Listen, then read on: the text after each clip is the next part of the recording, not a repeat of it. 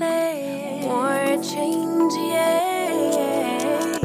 My emotions are valid, but the goal is not to be triggered every time. Never mind, it's just life. It's okay for my sanity to choose perfect peace, and I'll forever and always be here, present. I am enough as I am. I am fully equipped. Even when the tide and the current start to shift, I am adaptable. I am adaptable. Let it go, let it go, let it go, let it go. It's safe for me to be grounded in the present moment.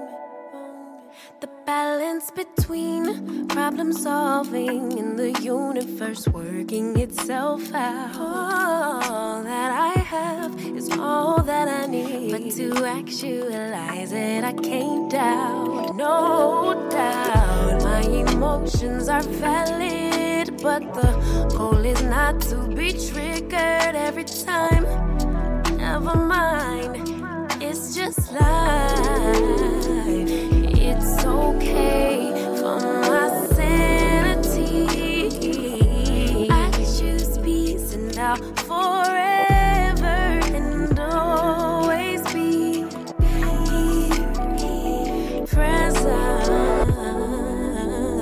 I am enough as I am. I am fully equipped. Even when the tide and the current start to shift, I am adaptable. I am adaptable. Let it go, let it go, let it go, let it go. It's safe for me to be grounded in the present moment. I honor God when I honor me. I honor God when I honor you. You honor God when you honor me. If you don't honor God, how could you honor me? Honor me.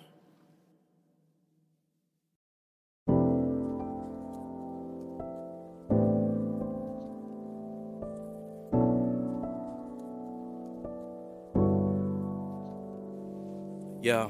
Dear son, I'm spitting this before you fresh out. If I said I was blessed before, man, let's get in depth now. Give me a sec, yo, I gotta step out. The moment we saw the ultrasound, my heart skipped a step. Wow, the beauty of creation, I seen too much to wonder how it feel to take your first breath. For you, I would never double down. That word will be my truth to make your mother proud. Where we grew up, it was like summer house. I ain't raised you anywhere they could run you down. Just playgrounds, no spray grounds, unless it's a backpack you leaving out the front doorway. In the moments I'm recording it, got to the point where we affording it. So I'm doing more with it than just scorning it.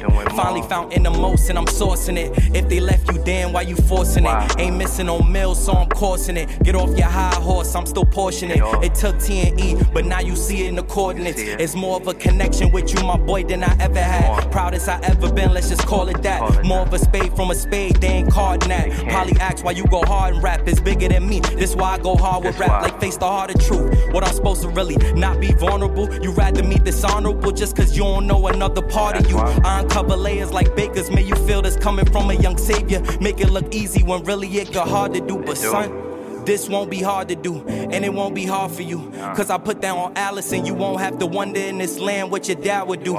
Yeah, when it come to you, I heard I gotta stay strong in the times your mother needs some loving too. Just making sure that she comfortable. Thinking one day I'll say that's my son for you. Anything you need, I'll get it done for you. That's why I'm working while I'm off for the glory we gon' run into, just run it through. Yeah. Firstborn, I see myself in you and I see you going far, so Firstborn, I see myself in you and I see you going far, so just hold my finger, don't let go. Been waiting on this for so long, Yo, my baby boy, you bring me joy like no other. If it's anything for you, just know that I got you covered. When I found out the good news, I couldn't wait to tell my brothers. Kiss your mother on the forehead and I told her that I love her. We was lovers before you came into this world. And now that you here now, next we praying for a girl to give you a baby sis with a head full of curls. Just know daddy going hard for everything he deserved. Your mother pushed you out with barely no epidural. You came a month early, which had its kind of concern. But everything that happens is really a lesson learned. Don't you ever rush a thing, just make sure you wait your turn. We was raised in the hood, but I'm taking you to the burbs where we could sit and laugh and play and just watch the birds. But I know that God got you, our blessings ready, confirmed. From the heavens to this earth, you became my firstborn. I can't wait to take you on stage whenever we perform. It don't matter what's the weather, I'll pull up in any storm for you. Don't you ever be afraid to tell your daddy, yeah, what's wrong with you. Don't you ever touch or take anything that don't belong to you. This is a song for you, I do this all for you. You make me vulnerable, I'm just doing what I was born to do. Every moment I get, I be recording you. Just listen to this verse just like an audible, my son, Ami. Firstborn, firstborn, I see myself in you and I see you going far, so firstborn, firstborn, I see myself in you and I see you going far, so just hold my finger, don't let go. Been waiting on this for so long, so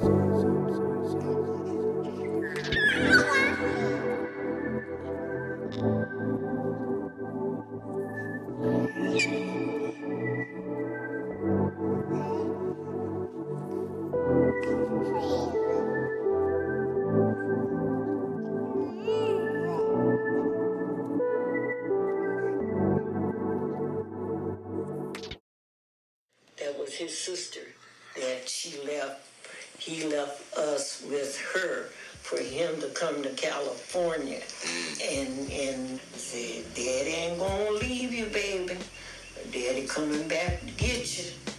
You just stay here with your auntie and be good, and I'll be on back there to get you soon. He did.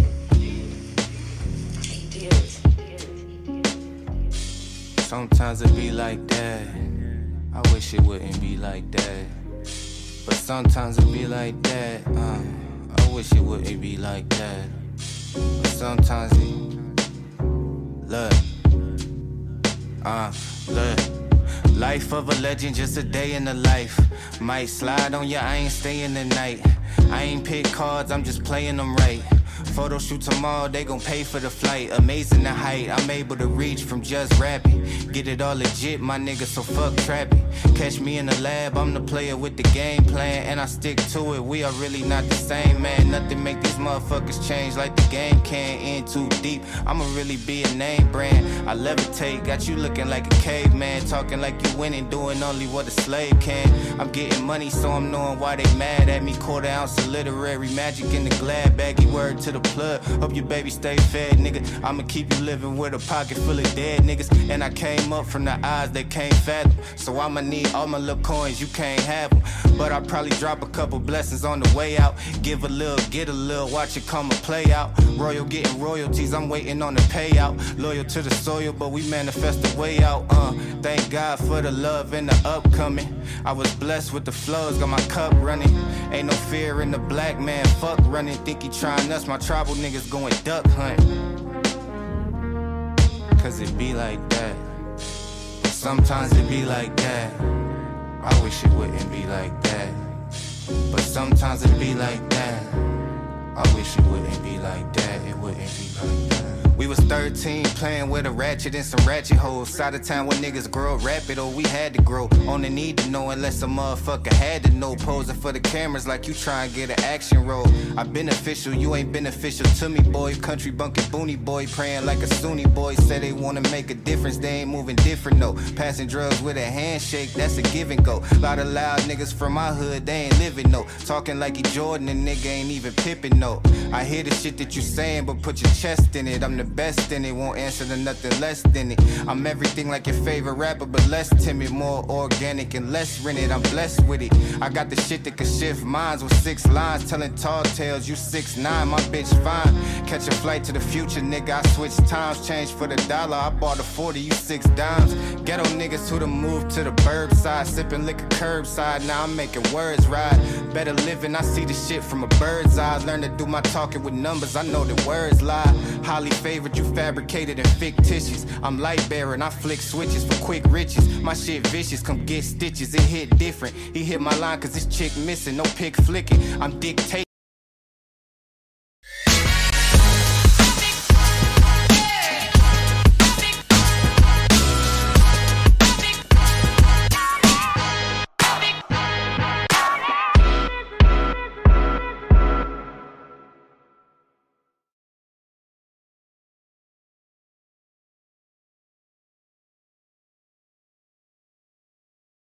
Money is made.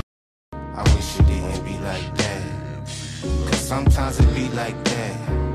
I wish it didn't be like that, it didn't be like that, it wouldn't. And if I ever fall off, I could fall back. I could probably lose it all, get it all back. You waiting on a white man in a call back. They ain't give it to us, we took it, not what you call that. 30 hours, 5 songs, I'm a hit maker.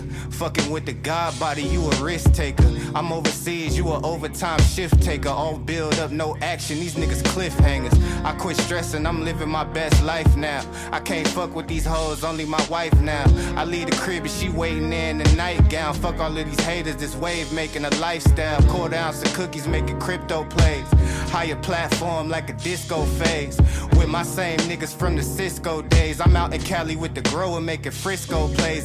Like chiropractic, yes, if that do you dirty, we'll wipe her out as in detergent. Now hurry. Back stopping, then I rag top it just so I'm seeing the back dropping, nigga. Cause it be like that. Cause it be like that. Look, cause sometimes it be like that. I wish it didn't be like that. But sometimes it be like that. I wish it wouldn't be like that. But sometimes it be like that. I wish it didn't be like that. Cause sometimes it be like that. I wish it wouldn't be like that. It wouldn't be like that. It wouldn't.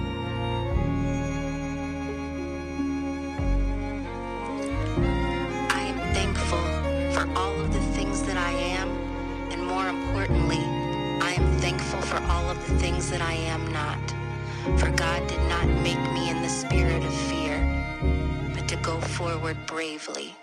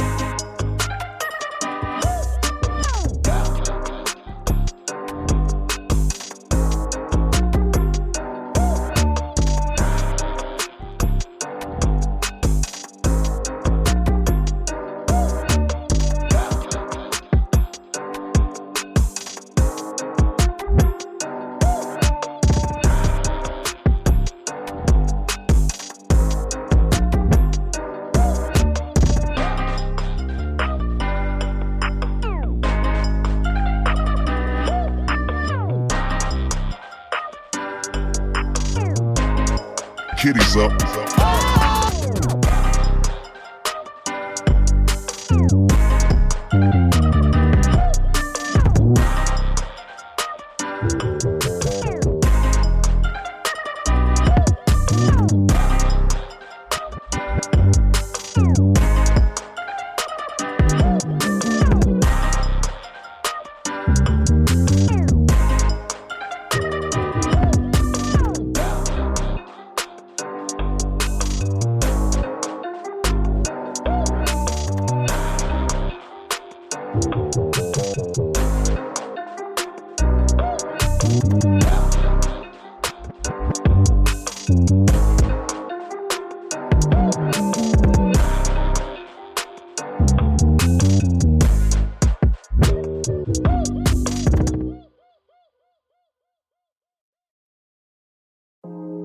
Oh my God. Do your thing, man. Do your thing. Through so many racks, a bitch can't even see the floor. From Atlanta to LA, the only time I'm back and forth. Oh man. I had to bring it back twice yesterday, ain't gonna lie. Ooh. I had to do it twice. I had to do it, you know. It caught me off guard. I didn't want to like it, but I did. Oh, yeah. I already know, man. I could see you in the car jamming that, driving down. I jammed it a little bit, personally by myself. On the highway. In the truck. You singing the whole song. Yeah, I had a moment. I ain't gonna lie. Damn. You know. Oh, man. Just couldn't get it out of my head, you know. Rip me out the damn plastic, man. I'm acting brand new. It stuck with me. Oh, man. So good morning, everybody. Good morning. We decided to go to a safe topic and talk about some real estate, man, because it's been a minute. Yeah. And not just that, man. Shit, I like talking about real estate. Shit. Yeah, you know, I like talking about brand it. new a little bit. Yeah. Sometimes you got to get back to the roots. Yeah. Ain't nothing wrong with that. Mm-hmm. I guess we took a lot of time this morning fucking around with the music, man. Yeah. It's all good. And we 10 minutes in. I know. Good morning, real estate investor O'Neal Parker. Do all things real estate. We're going to talk some shit today. Go ahead. My name is Byron. How y'all doing? And I'm finna just hurry up because we ain't got a lot of time. That's it. Mm-hmm. Yeah. Mm-hmm. How y'all doing? Doing good, man. Yeah. Hey, man, I ain't got all the facts like you, man, so gotta go ahead and do the intro. Hey, that was a party, though, bro. That was a party. Yeah, it was a little party. It was a little party. Oh, you want me? Hold on, what you mean? You might have to put the effects on, man. Oh, you want? Okay, got you. Let me. Shout out to Dr. Ashley V. Wilkinson in the building. Yes, it is.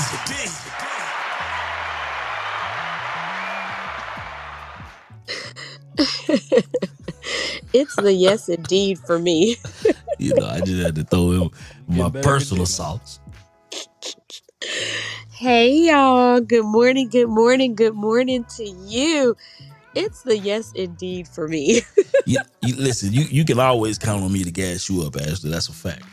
You know what? I'm a gas you. That is a fact. That is truth. Listen. Yes, yeah. I'm a cheerleader for the people I fuck with, though. Byron gasses me up, y'all. Let's be clear about this. Okay, if I don't have anybody else, Byron, I got the gas. You know what I'm saying? Byron Holman. That is. Yeah, Supreme, not unleaded. Listen, he gasses me up. I appreciate you. You need someone that's gonna gas you up at all times. Mm-hmm. That's you, Byron. Mm-hmm. I appreciate you. Hey, y'all. Good morning to you. Hey, O'Neal. What's happening? Okay, so I knew all the songs except for the first one. Oh, I know. That's too Texas for you. Yeah, it's too Southern. Yeah. Texas. Yeah. I was like, yeah, I don't know that one. But the rest of them, though. But was it jamming, though? I was jamming. Yeah, that was that Paul Wall. You ever heard of that guy? I did hear Paul Wall. I don't know why I didn't recognize him. Play a little bit of it again, O'Neal. Well, you know, we on the YouTube now, so that copyright strike is not yet. Mm-hmm. Okay, when we close out, O'Neal, play just a little bit of it. I started back off with that. How about one more again? Okay, that's cool. Well, listen, I'm not going to take up too much time because we want to get into it. We have a real estate topic today. Rentals, flips, BRRRR method, Build2Rent. Yeah, she ain't doing no real estate. The BRRRR method, Build2Rent, and multifamily. We're going to talk about all of those. Which one is your favorite? Which one do you do? We're going to get into it in just a minute. Do you all remember Daniel Pitty, the one that murdered Jordan Neely? He was a U.S. Marine. Sure don't. He was the one that put the passenger in a chokehold on the subway. Mm. You Yeah, all yeah, don't yeah, remember that? yeah, yeah. I remember that. I remember you talking about that. Yeah. Well, the grand jury has indicted the former U.S. Marine for that death. His Jordan's death was ruled a homicide. If you all don't recall, he's the guy that they raised like millions of dollars, and Governor DeSantis called him a American hero. Yeah, Remember? yeah. Mm-hmm. I don't watch the news. So, Daniel was initially arrested on second-degree manslaughter, but now it's been ruled a homicide. So stay tuned about that. Now, there's this TikTok couple. They have been found guilty of felony murder, weapons, charges, and more. Now, this TikTok couple is extremely popular. They have 800,000 followers on TikTok. Jonte Collier and Eric Dodds have been convicted of the murder of Dakota Bradshaw in Georgia. The 23-year-olds have been found guilty on 2 counts of felony murder, aggravated assault, and other weapons charges. Both Dodds and Collier are scheduled to be sentenced on June 29th. So this isn't the first social media couple that I've heard, like the famous couple, should I say, the ones that have like almost a million followers, that have been indicted for like murder or drug charges, but they're dancing around on TikTok. Explain that method. Man, you got some narcissists in the world. Yeah, I'm just gonna leave it at that. I'm gonna leave it at that because I think, it kind of, go back to what we was talking about yesterday a little bit, where, we talked about like, oh, we got my guy Chris Monroe in the building. What's going on? That's not regular. Yeah, that's not regular. Let's get him up. People are kind of isolationist, like loneliness is like a real thing. It's a real thing. I feel like a lot of people really don't be having friends, like talking about, like people just be in their own little worlds. And I think it just opens the door for a whole lot of narcissistic tendencies and sociopathic tendencies. Just my thoughts, but it just seems like people are just less concerned with the well-being of their fellow human beings. Just what I kind of observe. I don't know if it's any factual data to support what I'm saying, but I really do believe that it's just that lack of sense of community that people have nowadays. That's just, I don't know if it's good. I really don't. Yeah, because I'm just like, I don't know. I just think it's real bold. You kill somebody and you over here dancing and amassing almost 1 million followers. I don't know. That's just people. Yeah, something about that. It's crazy. Do you feel people are more connected or less connected today? Ashley? Less connected. Less, for sure. Much less, huh? When you were younger, did you have more interactions with people in real life opposed to now?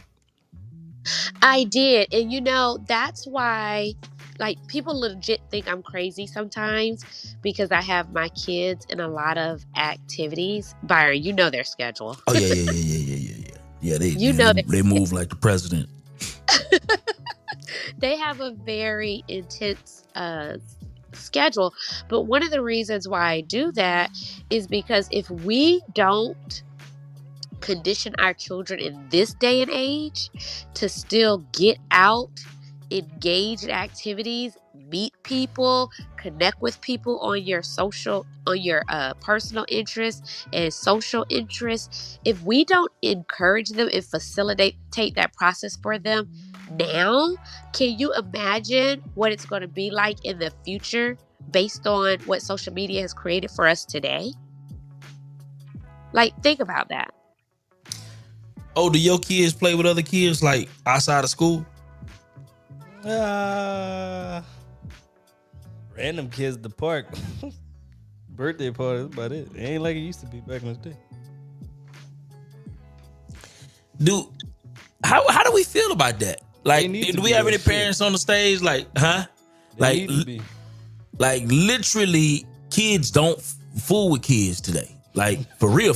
Like I remember growing up, bro. Like the we world was changed, outside. though. Like you can't have sleepovers and shit. You don't know who uncle trying to play with your kids and shit. Yeah, you that's know a what I'm fact. saying? That's a fact. Dirty. This shit is No, disgusting we now, don't do you know what I'm saying? sleepovers. My Yeah, children not haven't sleepovers. done Yeah. sleepovers. Kids be playing house, you know what I'm saying? So yeah. Yeah. But I mean, but are we, man? I don't Shit know. ain't the same no more, man. But it's But see, never the been Too the same. exposed to the internet, too exposed to TV, man. They see what's going on. They see what adults doing. You know what I'm saying? they be do. trying the same thing. See, the only thing about the park, though, Neil, and I'm glad you said they need to, because the thing about the park is, like, my kids, they go to the park a lot. They walk down the street. We walk down the street to the park. They have a lot of fun, but the kids at the park are usually different just about every time Every you go time, to the yep. park. Yeah, so it's not like Feel they no actually connection. form connections. They play with them, and it's so random because my daughters will be like, "Mommy, I met a new friend today," but then Yeah. they don't see that friend again for like ever. And I'm It's not perfect trying to situation, contact, huh? right. I'm not trying to contact all these random people's families and be like, "Hey, you want to go back to the park again today?" Like, Yeah. no, I'm not doing that. So it's like if you don't put them in some organized activities, then They're not gonna have no friend. they're not gonna Facts, have any though. friends outside of school. And I'm Yeah, not my- inviting all the kids from school to all the things. My daughter just had a party last week, had a few of her friends, but you know, she probably ain't gonna see them again till the school year. See? Unless another kid have a party, but other than that. But like as far as going outside, you know, hopping Hell on a no. bike, No. not happening. My kids do go, they get on their scooters, they go to the park, they play on the zip line, they play on the splash pad, But do that's all all the things. all supervised activities. But I schedule a lot of play dates. Like Crystal can tell you, I'm very intentional about scheduling play dates with friends. And these friends are typically friends that I get to know from their activities. So they have like a friend from swimming. They have a friend from gymnastics. They have a friend from coding. Like they Am I have the only person that think that like kids not like really socializing with other kids like in real ways is Nah, that ain't TikTok. Huh? Nah, they got TikTok. I was gonna say they have too many things that keep them distracted and Yeah, influenced. yeah. Like a lot of kids have phones really young, and I mean I get it. It's a you need them to be able to communicate with you, and you can set it up so where they can only call certain people and things like that. But they'll be on the phones like playing games or on the laptop. Yeah, That ain't weird. That ain't y'all don't No, think that's I unhealthy? think, That's just I how it think is, it's though. weird, but think about it. Parents changed, my start boy. them out like that when you trying to get them to sit down and be quiet so you can do something. What do people do? Put their kids in front of the iPad or They surely do. and that's Hell what yeah. they're conditioned to do. It's not social skills. You got to condition children young to have social skills, and so if you don't, then that's what they'll gravitate to. That's why so many of them are introverted. Yep. We went to a family dinner one time and it was just it was 8 of us. So it was me, my husband, my cousin, her husband, their 2 kids, my 2 kids. So it was an even number of people and everyone matched everyone. And their kids are so used to watching their iPad at the dinner table that my kids were like, what are they doing? Why aren't they no talking? electronics while you eating. Yeah. And they were like, why aren't they talking to us? We're at the dinner table. And I was like, just talk to each other because they're not used to it. And so my kids are like, no, we know we don't have electronics going on during dinner time. We're talking about each other's day. What did you enjoy today? What did you learn today? Like we're having conversations. And every child today is not used to that. They're used to watching TV or playing with their device even during dinner. Meanwhile, Odell, your kids do that? Because you talk about Nah, ain't no devices while they eating dinner. Because they take too damn long. That's first off. You trying to rush to the bed? Personal, oh, yeah. Hurry the hell up. Shit. You trying to rush to the bed? You got 3 more minutes to be completely done. Or people gonna start getting whippings. Hurry up. Not whippings. Not whippings. Yeah. They start playing. We in the Please South, take that. Ashley. Please take that off of YouTube. Please take that part off. Yeah. We in the South, Ashley. Yeah. He actually in Louisiana. You know, they really soft. Yeah, but Louisiana is really south. Boosie was arrested by federal agents just after appearing in court for gun charges. The federal agents were reportedly outside of the courtroom waiting for Boosie to be done with his gun case. It is unclear what he was arrested for at this time. What's happening? Ashley, did you see what you just did there? When, like, soon as Byron said something about Louisiana, you just start talking about Boosie. Did you realize? Is he from Louisiana? Okay. Oh, God. God. You just supposed to go along with it, sis. Oh, take a black card. Take a ticket. Take it. Start over. Just, you know. God damn it. Oh, Jesus. Hurt my heart. God damn. That was not intentional shade. That was not intentional shade. Crystal called it out, but that was not intentional shade. I just want y'all to know. No, not even shade. I just was like, see what you did there. Byron brought up Louisiana. It was like a coinky dinky. Right. Oh, it was just like dinky. Yeah, see, I knew you was gonna feel me. Ashley, you supposed to just go with it. Yo. Oh my God. I'm mad you pulled out the Kawinky Dinky.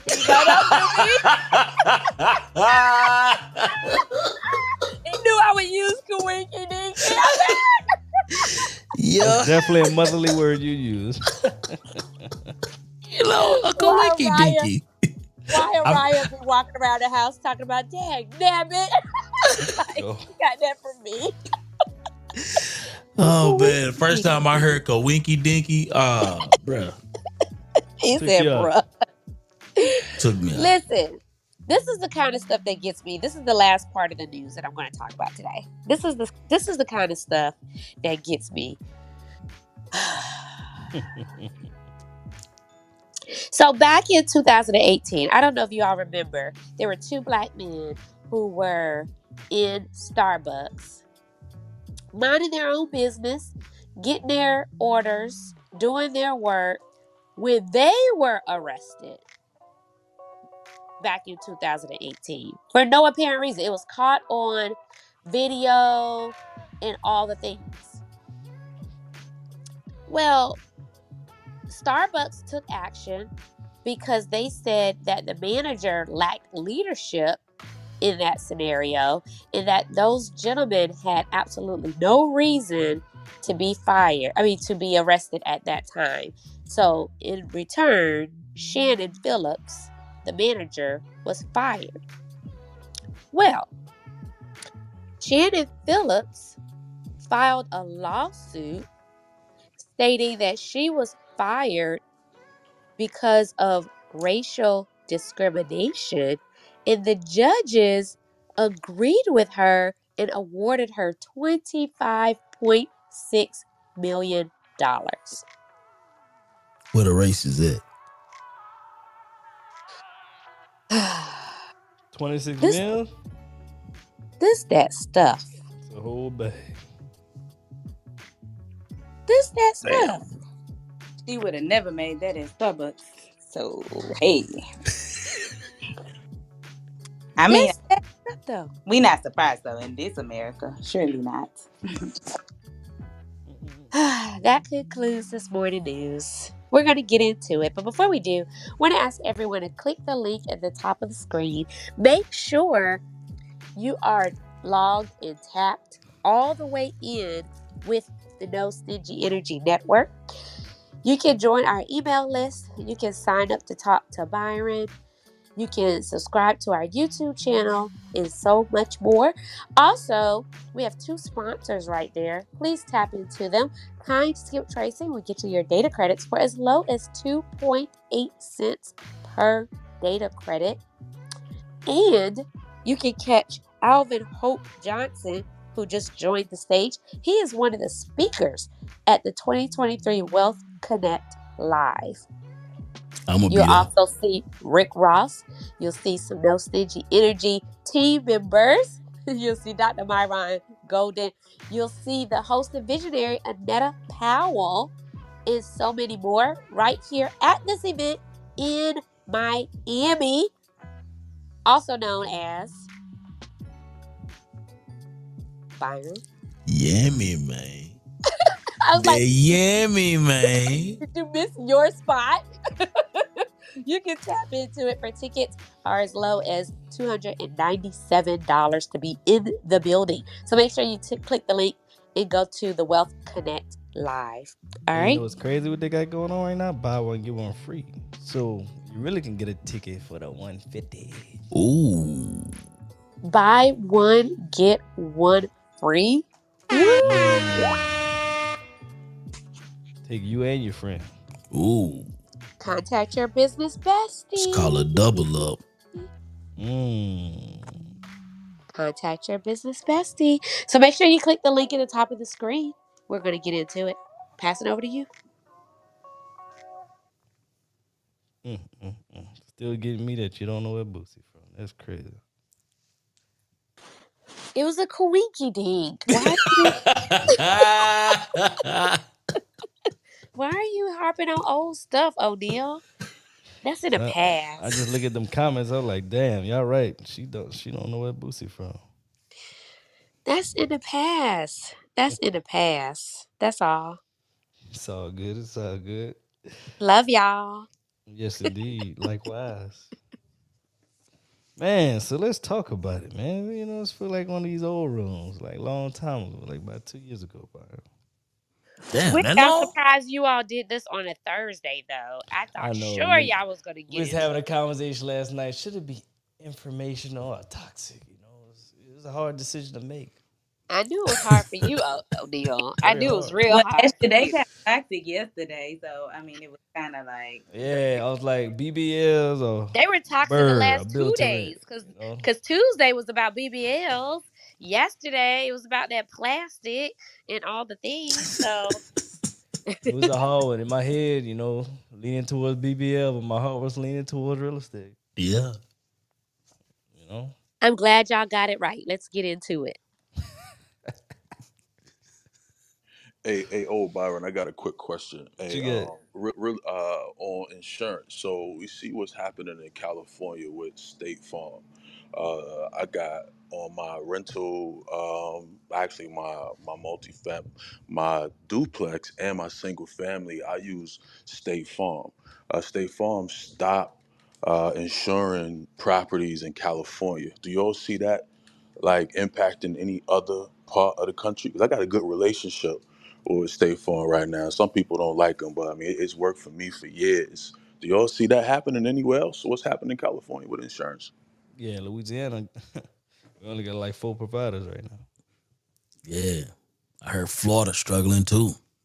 There's other places where they have a lot of coastal natural disasters. So you know, Cali might have a lot of fires, earthquakes, things like that.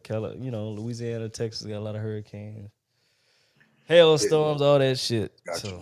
Gotcha. I mean, parts of the state I can see, but they like, nah, no more, period, done.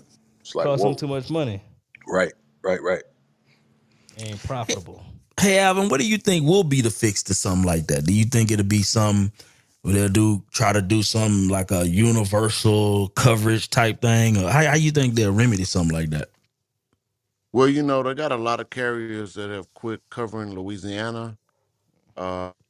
Lenders now that are not lending in Louisiana, South Texas, and I'm talking like big boys. Big boys. They stand away from all the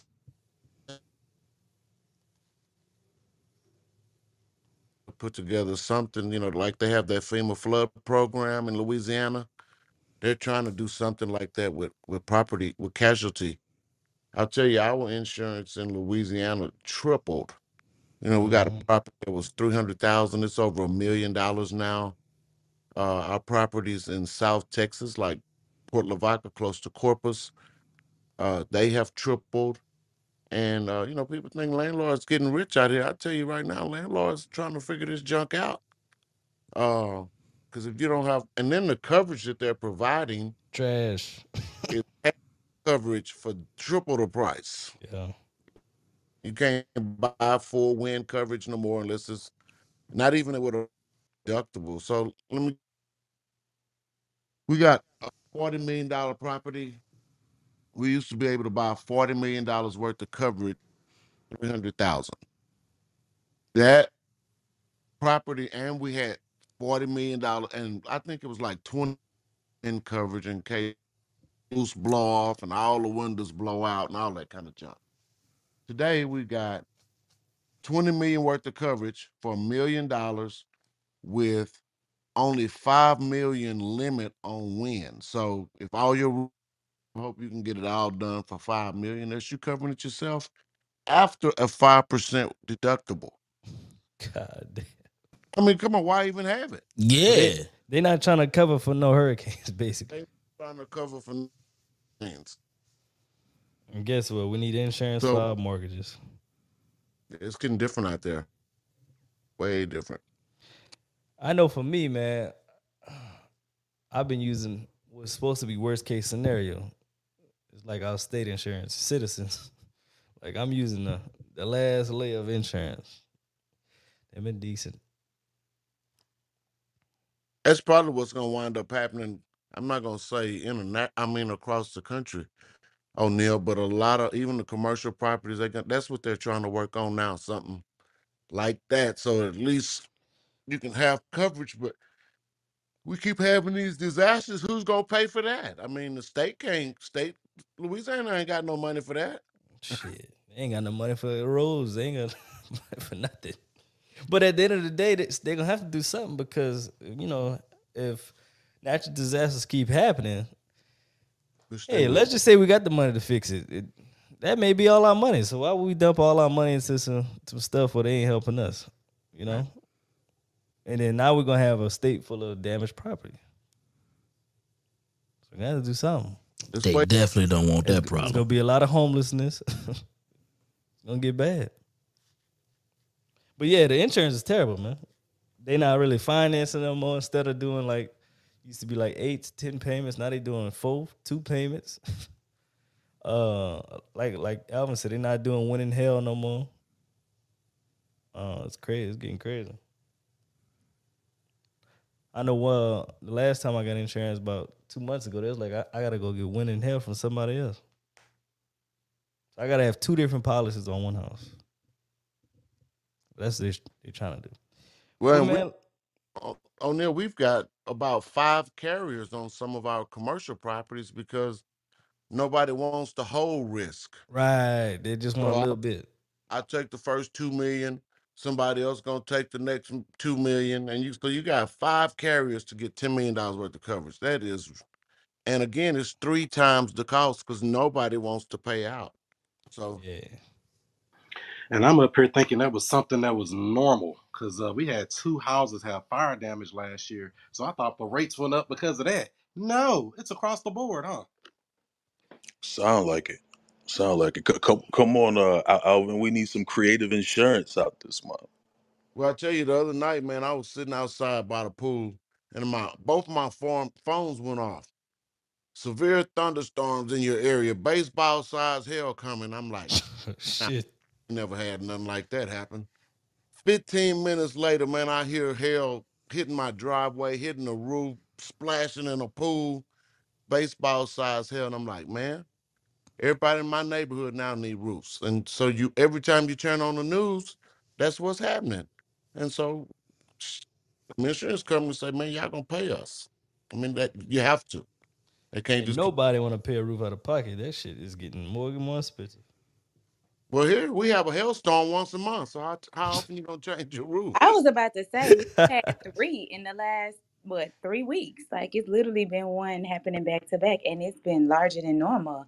Like my roof is only 2 years old, and I need to have somebody go up and make sure it's no damage from that. But we didn't get the same size y'all got out there. They were smaller, but still, I never recall hailstorms happening that frequently in DFW. Now, hey, Crystal, before you call somebody, let me know and I'll send my friend over for you.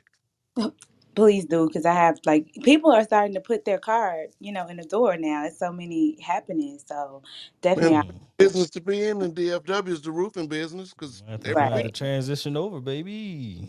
Mine's still under warranty, so I'm gonna take full advantage of that warranty if I need to. But yes, With that warranty cover though, you know people be having them stipulations with the warranty. You know. it's pretty comprehensive. Last I checked, but I'll double check. We got my guy Welby in the building, man. We got Chris Monroe and Welby in the building, man. What's going on, Welby? Good morning, everybody. Good morning. Hope everybody's well.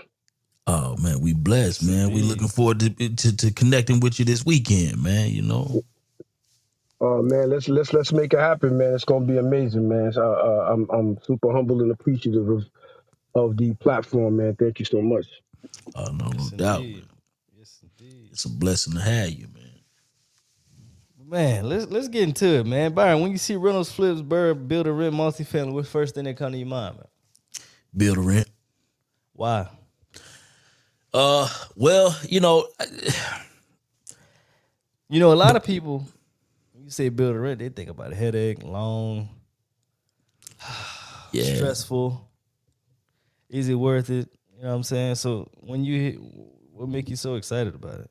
Well, because I have a systems mindset, right? And I think I have a systems approach that I believe that I'm going to employ in this particular space. And I just believe that it's going to be a very, very profitable venture for me. That's just what I believe.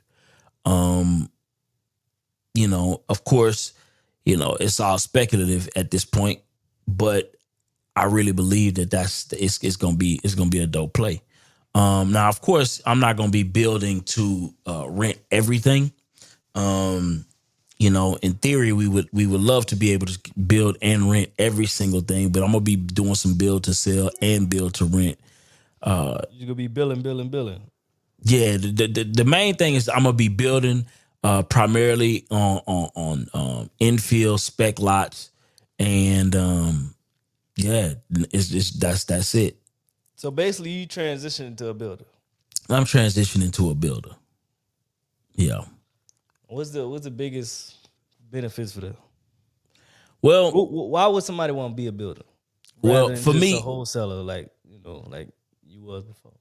Well, for me, I just feel like it's the equity, right? It's the equity that you can gain instantly if you in the right areas, right? Now in Houston, this play is perfect. Other areas, it may not even make sense, right? I would say in most areas, it don't make sense. But in certain areas, like where it's really, you're witnessing a lot of growth, I think it makes a ton of sense to be in this particular space.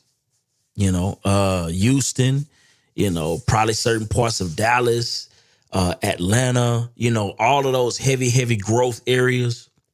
Yeah, bro, it's the play. So you gonna run a place similar to Brittany, Houston Homes? Yeah. She going crazy. Oh, bro. It makes sense though, because they say it's a shortage of homes. Why not just build them? If you build it, they will come. Facts. So what's your thoughts about this title, Chris, when you see it? What sticks out to you most, resonate with you? With this title, Rentals, Flips, Brrrr, Build2Rent and Multifamily, it sounds like you must be a chameleon.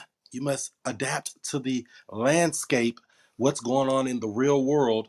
That's what it sounds like to me. If the people need rentals, we need to build rentals. If flipping is in, you need to be flipping. But I think it's very important to use whatever skill set that person may have and amplify that. I don't really feel like just jumping into something you may not like or you may not be good at is a good idea. Nice. Man, I'll be honest, bro. I think you got to have a certain, not everybody meant to do all these different things. That's just my opinion. That's a fact. Not everybody is built to do all this shit that's up here. So, going into real estate, what do y'all think people should do? Chase a bag or chase what makes them comfortable? What makes more sense in their market? What would be y'all advice to somebody just getting into real estate? What would it be for you, Alvin? Because there's a lot of different stuff. It take a lot of different personalities. They all have their different stress. Some take more time, less time. You got to deal with more people in certain situations. So What would your advice be to somebody just getting into real estate? It depended on their temperament. Everybody's not built for this, for some levels of risk. Like Byron talking about being a builder, everybody's not built for that. So some people need to write checks to other people to just be investors because they don't have temperament for any of this. Some people don't have customer service skills. So you're talking about rentals. We deal with people in a best and worst place. Think about stuff to go on in your house. And so now you're dealing with somebody that's going through stuff at home too. So my brother, he just recently retired. And man, he got on Clubhouse and he trying to buy everybody program and trying to do everything. I said, man, sit down somewhere. Go sit down somewhere. Just because you hear this guy and he sound good don't mean his program by shit. And just because you get his program and it might be everything, you can't do all of this. You need to sit down somewhere and listen and see what you think you might like. He wanted to do Airbnbs. Then he gonna go and do some, hey man, can I be a builder? Man, you can be whatever you want, but go sit down somewhere and just figure this stuff Sound out. like a whole disaster finna happen. A natural disaster. And because it all sounds good. Everybody, Byron make all this stuff sound really great. O'Neal, you make what you do sound great. So I wouldn't give anybody that advice. The advice I would give would be what I told him. Sit down and listen and figure out what you want to do. Then I told him, go buy you one house first. Try that. Just go buy one and make it not too distressed. Or you can, however you want it. You go see something you like and it's horrible, fix it. If you don't think it's too fixable, then buy something nicer. But start with one. And so we're gonna see what turns out, see how that advice works for him. I tell you. What's your thoughts about what would your advice be, Byron? Yeah, man, I'm a strong believer in clarity of focus. It's funny, man. Like we were talking about this actually on some of our meetings in the accelerator program. How that clarity of focus, bro, is critical. Like even now, right? I get tempted to want to. Man, I ain't gonna lie. I get tempted to want to wholesale some deals. And I'm not saying I'm against wholesaling some deals. I'm not against it at all. If I run across something that doesn't necessarily fit my model, I'm going to entertain. Yeah, I'm going to do that. Yeah, because I know how to do that. I consider myself a professional in that particular space. But I know real quick that if you think you're going to do all things, what's going to happen is you're not going to do nothing. Mm-hmm. So that all things mentality, I think I can do a little bit of this and a little bit of that, is the fastest way to get a whole lot of nothing done. And that's been the reality for me. So I try my best to resist as many things that jump on my plate as possible. And I try to focus my energy as much as I possibly can on one thing. If that's my strategy, I want to learn everything about that. I want to know the ins, the outs, the ugly, the good, the bad. I want to take my time. I want to be an expert in that space. I want to be a real student in that space. That's why I'm always, anytime I get the opportunity to pay for some type of mentorship in that particular space, I ain't doing nothing else. Right? I want to do that. Right. So if I can go to an event in that particular space, I want to do that because I'm committed to learning that. I mention all the time, I go to all the Alvin's events when he's talking about that particular space. I bought Chris Senegal's course. I bought that course and anything else. I stay. Listen. If you looked at the amount of YouTube videos I watch on building, bro, you be mind fucked because that's all I listen to, bro. Like I listen to building science, I learn about it like on a deep level. So when I'm talking to people who are real experts in the space, bro, they gonna be surprised. They're gonna be like, yo, this dude really, like he done his homework. He ain't just out here like just learning the basic stuff. No, I'm learning building science. Like I'm learning blower door test scores. I'm trying to understand which products are the best, whether it be SIP paneling, whether it be zip sheathing, whether it be, ICF, insulated concrete form. I'm learning about all of those different things because I really, really, really want to be a student of the game and respect the knowledge that, other people done laid forth before I even got into the space. So, yeah, I got man. a question with that. Why you Mhm. feel most people don't do what you doing right now? I'm Use much obsessive. education on one thing, try to master that one thing. Why you think the newer investors ain't doing it? I don't think they just hopping on, get an Airbnb course, like what I was saying, get a rental course, just start getting all kind of shit. So why you think more people ain't just focus on one at a time? commitment is boring, bro. Commitment is a drain to most people, right? Like imagine, so we show up here on BOB, how long we been showing up here, right? And we ain't really just getting paid like that to do this. This is something we can made a commitment to, and we said we're gonna do it, right? And we committed to sharing the information that we know. No stingy energy. We committed to it day in and day out. Listen, we've been on vacations. We've been on in and out of town, and we still show up here. Commitment, it a lot of times is boring to a lot of folk. But if you're willing to make that commitment, that's where that's where I've seen success come for me. It's the day in and day out learning. Day in and day out. They want the microwave version of success. They want to pop that Facts. motherfucker in for 2 minutes and voila. Facts. So y'all seeing that a lot? The microwave success? Just wanna like some fucking popcorn? Y'all been seeing that a lot? On Instagram. I'm about to say that comes with social media living too, So it all look good until you peel that onion back. Y'all think that's why the real estate success is so low? Because people, they want that money right now, but once they get into it, they ain't making no money in 2 or 3 months. No, the thing is though, to be quite honest, most people don't make money in real estate. So when we hear people that don't make money in real estate, like shit, most people don't. That's the average. Most people are not making money.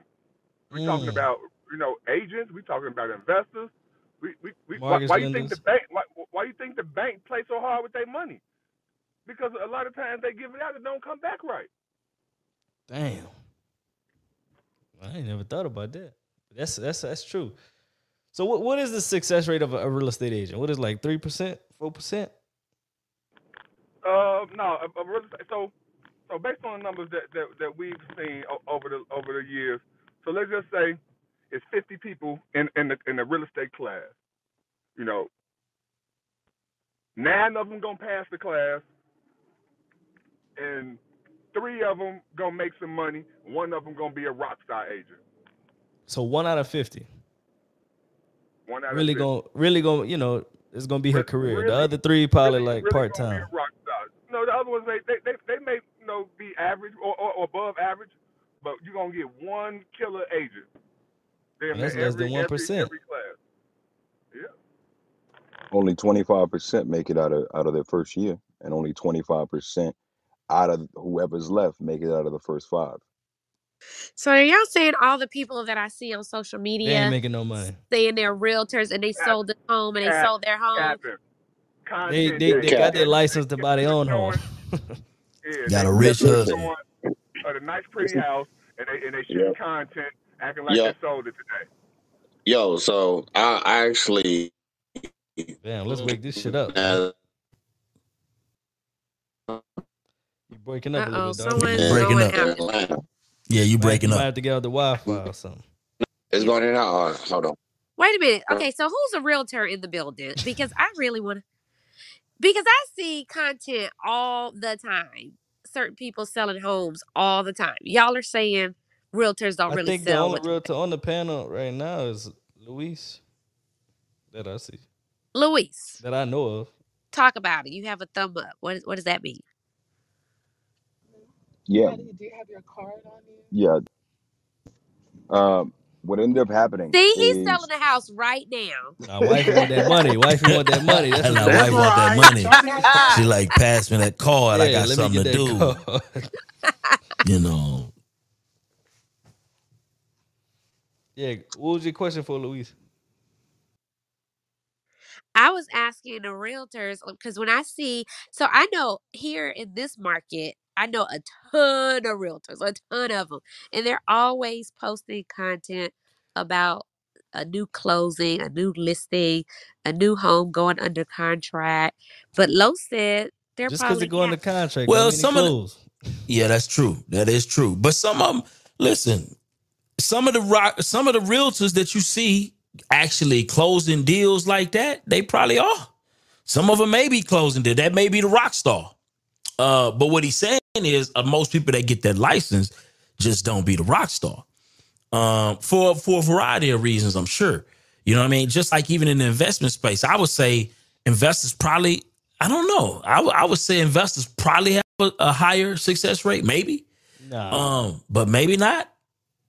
What you think, oh? I think all that shit in the So what, same. what I say, real estate, you'll get into real estate and really find out that you lazy because you know if you're not really going that's true. hard, you're not gonna win. You're not.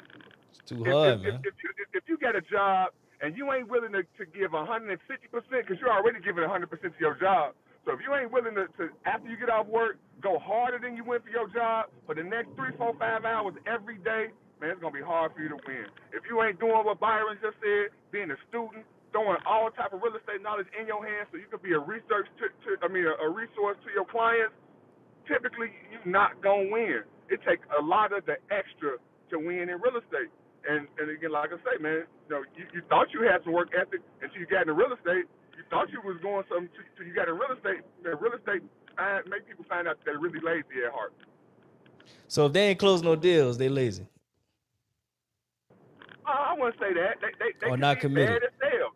No, not necessarily. They could not talk to people properly. It could not just be for them. But a lot of times it be the work ethic that kills people. But some people just are bad at sales, bad communicators. You know what I'm saying? It could be a number of things, but typically it's the work ethic that kills people. People didn't know that they had to get in and do this type of work to be successful in real estate. Oof.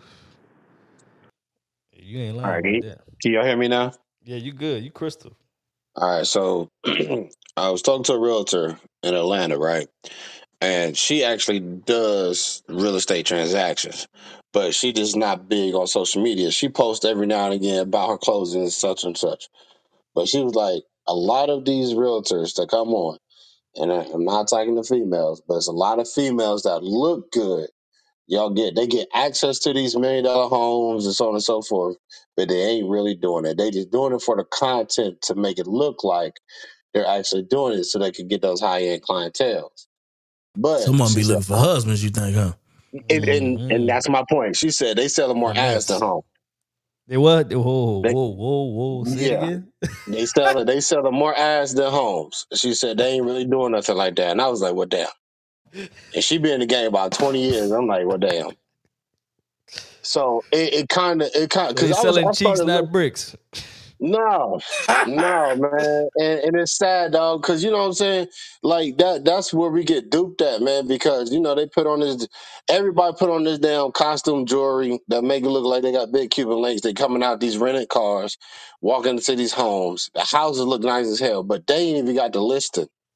They Mm. just shooting the content. You know what I mean? They just go into that house because it's on the market and so on and so forth. So she said they ain't really doing it out here. She said the real ones, they don't got They ain't got time 10, for that 25,000 bullshit. followers. You know what I mean? She said the ones that you need to get to is the ones who got like 5 to 7 and is actually out here doing it. They selling seminars and courses and stuff like that. She said nah. It's all a facade. I said, well, damn. It's a sad sight to see though. But is that the individual who's marketing themselves for?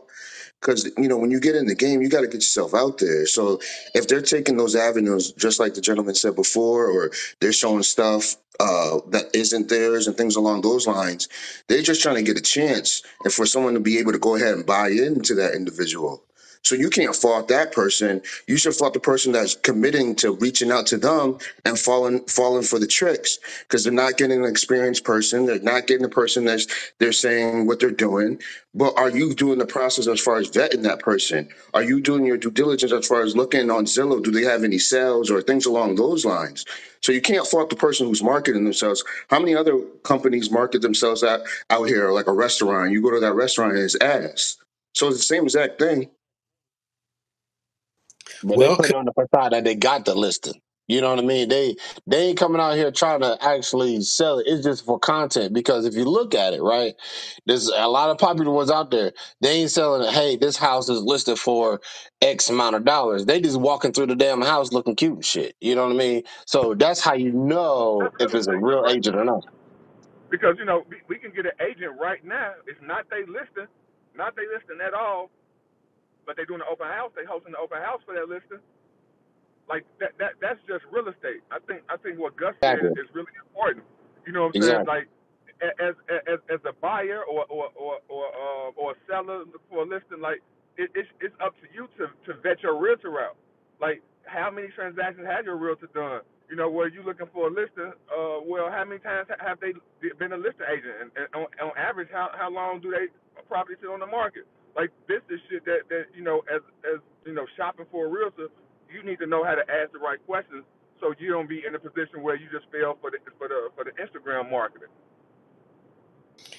I mean, but could it go the other way as well, though? Because I know some killers in real estate that social media suck. They got 2,000 and 3,000 followers, but I seen their numbers in real life. Could it go the other way as well? That's my point. They ain't the real ones don't got they ain't shooting for followers. You know what I mean? They ain't shooting for followers. They shooting for transactions. So those are the ones who are actually walking into the house. You can see, hey, this house is listed for $600,000. If you're interested, contact me. Like they'll make it. It ain't sexy.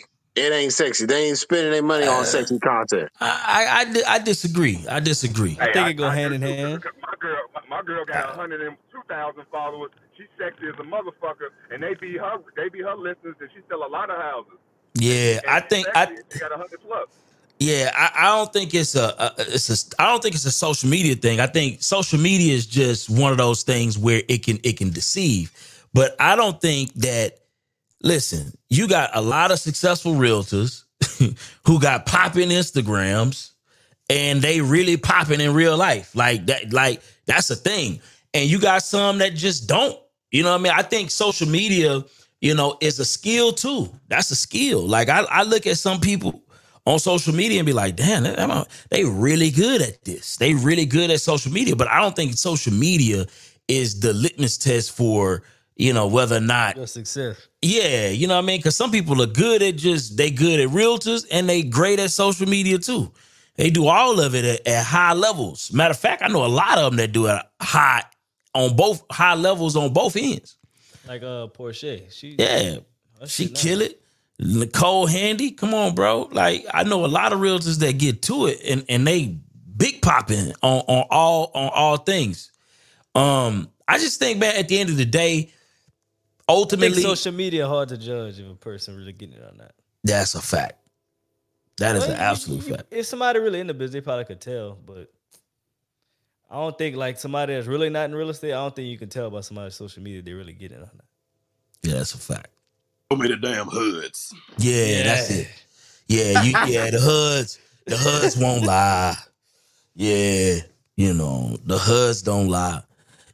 But man, at the end of the day, I want to make sure, we got a title where we're talking about a lot of different strategies. And my thing is, I believe, man, I'm just a firm believer in just finding your lane and dominating that lane, at least first. And then diversifying into other stuff after that. You know what I'm saying? I remember when I was in wholesaling. You hear me? Like I wanted to be the 100% best wholesaler on the planet. I wanted to outdo everybody from day one. That was my focus. That was my goal. And I was very successful at it. Very successful at it. Man, I was 100% all in, bro. You know what I'm saying? So I think when we picking this stuff, man, it's a I don't know, man. I guess I'm just I got an all or nothing kind of, I just move with all or nothing kind of spirit. Like I'm going all the way in. And I think when we listen to these kind of conversations, I think it's what the good takeaways is, let me do some real self-reflection. Let me listen to these specific opportunities and see which one I feel like I can dominate in. And then when you find that one you can dominate in, go all in. Don't look left. Don't look right. Look straight and go all the way in. That's what I've seen be successful, at least for me. At least for me. I can't speak for nobody else, but I can't be looking too many directions if I really want to win in a specific space. That ain't never worked for me. That ain't my skill set. Maybe it worked for other folk though. A lot of people can't handle that either. A lot of people can't learn two different things at once and try to do both at the same time. It really don't make sense. I know for me, I like to figure out one, like what you said, master, then I move on. I ain't finna do all that at one time. Cause you never really gonna get good at either if you're trying to do too many things at one time. But I typically always ask people like, what's your goals? Like, what you trying to do? What's going on in your personal life, or what you trying to do in the next year? Where you trying to be at financially, and then where you trying to be at in the next 5 years? If you trying to just get passive income or get rentals, then you shouldn't really be worrying about flipping and all that other shit. Learn how to wholesale. Learn how to find deals direct to seller. If you don't like the deal, wholesale it. If it fit your buy box, buy the deal, keep it as a rental. It's that simple. But I say everybody, it don't matter what type of real estate you in, I think everybody needs to learn how to do marketing like a wholesaler. Because if you direct to seller in any business, you get more business than the people that's just doing generic marketing. What's your thoughts about that? I agree with that, because you gotta be having control of the deal. You can decide which way it goes. It makes a big difference when you're direct to seller. Because I think if you know how to market like a wholesaler, man, you kill it in any business. Because we aggressive with that shit. Facts. Hey, it's Kara. So, good morning, everybody. So, for the people that may not understand all the terms that you all use, like BRRR and things like that, can anybody walk people through that? I do understand, but I think some people may not. Sure. So rentals. Yes. So wait a minute. We're gonna do that at the second Oh, half, yeah, I ain't even and when noticed. My you bad. yes, and when you do that, O'Neal and Byron and guests on the stage, please also discuss some of your perceived strengths and weaknesses of each area too, for the people in the room who are trying to learn the difference between all of them and what they may like and not like as it pertains to what they would like to try to get into. Let's discuss all of those. So what each thing is and what are some ups and downs for each area. So thank you. I was just about to say, can we cue it in? Hey, y'all. Good morning, good morning, good morning to you. Thank you so much for tapping in to the No Stingy Energy community today. If you haven't already, make sure you click the link at the top of your screen. Connect with No Stingy Energy on Twitter, Instagram, Facebook, and or TikTok. You can also subscribe to the YouTube channel. Special thanks to those of you who have already subscribed. Don't forget to check out our sponsors. You'll see 2 sponsors listed right there. One of our sponsors is Kind Skip Tracing, and the other sponsor is the Wealth Connect Live 2023, taking place in Miami, Florida, June 23rd through the 25th. So make sure you tap all the way in. Tickets are buy one, get one.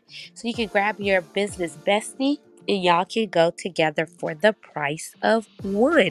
Make sure you tap into it. Want to give you a couple of updates in the second part of the BOB news for you today. Bud Light loses its title as America's top selling beer.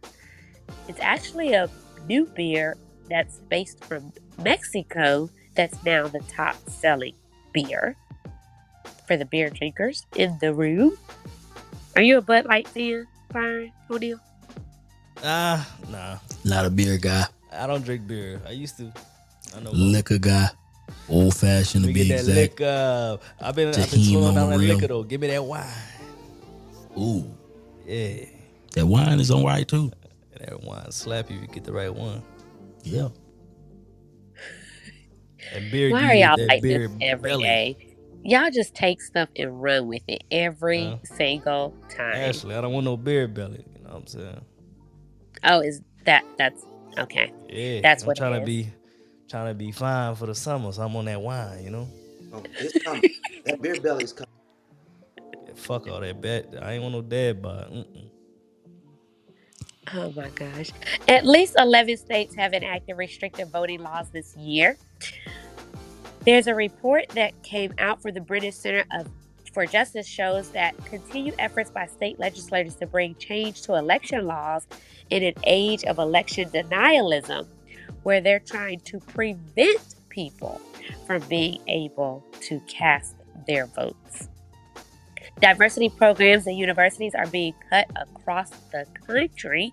Florida has been a state that's been in the headlines a lot for restricting curriculum that discusses African American history and other diversity key points.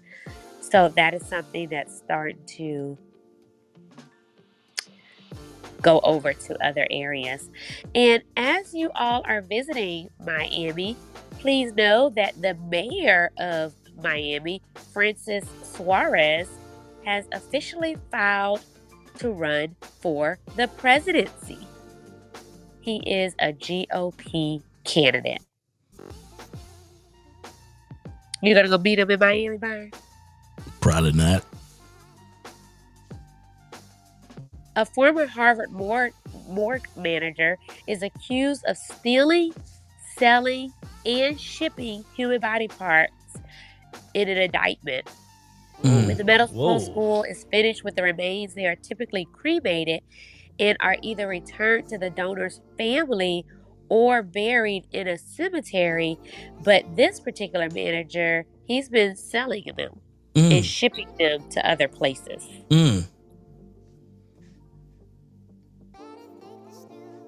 That's crazy, right?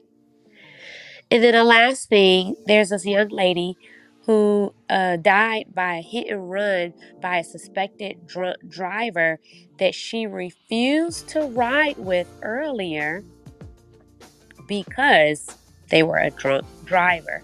She was bar hopping with a coworker and later refused to get into the coworker's car, choosing to walk home instead because the coworker had too many drinks, and the coworker ended up being the suspect in a hit and run, killing her. That's sad. I won't end on bad notes, so I'll just say that the Wimbledon prize money has increased to a record of $56.6 million, which is 11.2% increase from last year's prize pot. So that concludes this morning's news. We're going to get back into it. Rentals, flips, Brrrr, Build2Rent, multifamily. Want to know, O'Neill and Byron, the difference between each one is some of the ups and downs of each one. For the people who are entering the room, and this is their first time hearing about each area of real estate, and they want to know about them, but they also want to know what are some of the benefits and what are some of the pitfalls of each of them. Click the link at the top of the screen to grab your ticket to the Wealth Connect Live 2023. You can join in Miami, Florida. Our very own Alvin Hope Johnson is on the stage. He is one of the speakers. Rick Ross is the headliner. You also have Dr. Myron Golden, who is a top premier business coach, and you have others who will be guest speakers and featured speakers at this event. This is produced by Netta Powell. She is the visionary behind this event. And you can grab your ticket right now, 2 for 1. So tap into the link at the top of the screen. Make sure you save it, archive it. Most importantly, share it with a friend. Grab your business bestie, and both of you can go for the price of one. Thank you all so much for tapping in. O'Neill, Byron. Thank you. Appreciate it. Back to you. All right, let's get to it. What are these different things that we We having these titles. So rentals, that's buying a property. That could be commercial, that could be a single family, a duplex, whatever. You just rent it out for cash flow. The benefits are cash flow. It can be passive if you get a team in place, property manager, all that. But the benefits are taxes. You get depreciation. You get write-offs. You get accelerated depreciation. Your interest is written off that you pay. Your insurance is written off as well. Your taxes, property taxes, written off. So, let's just say you have a job and you're making a lot of money, and you have to pay a certain amount of taxes. If you own real estate, that goes with that. So, you may have to pay less taxes than you would if you just had just a job.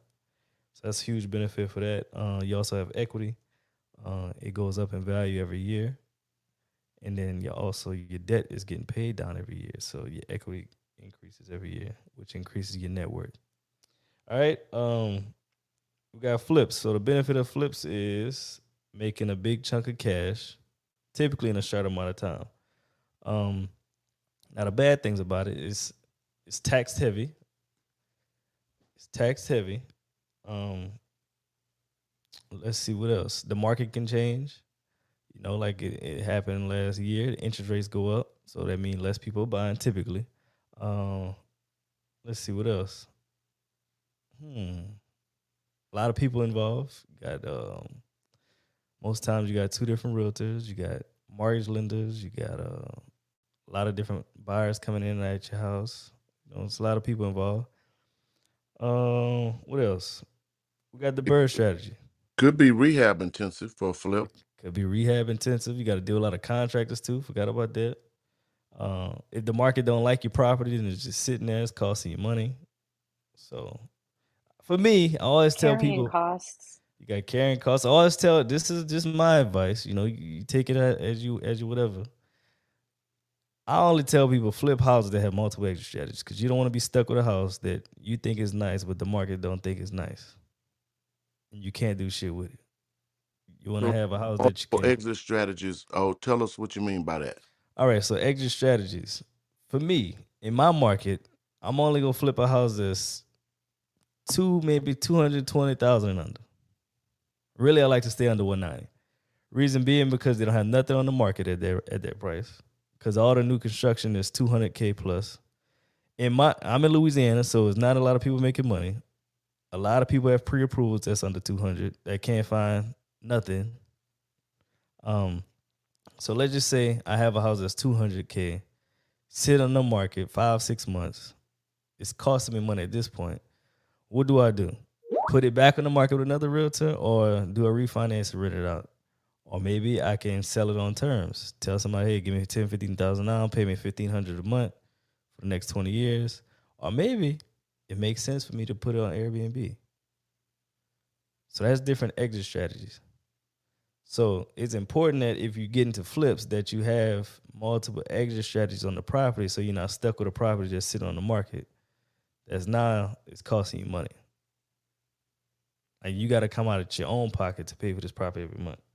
So that's my take on flips. I'm not really a big flip guy. I do flips here and there, but that's not really my thing. BRRRR strategy.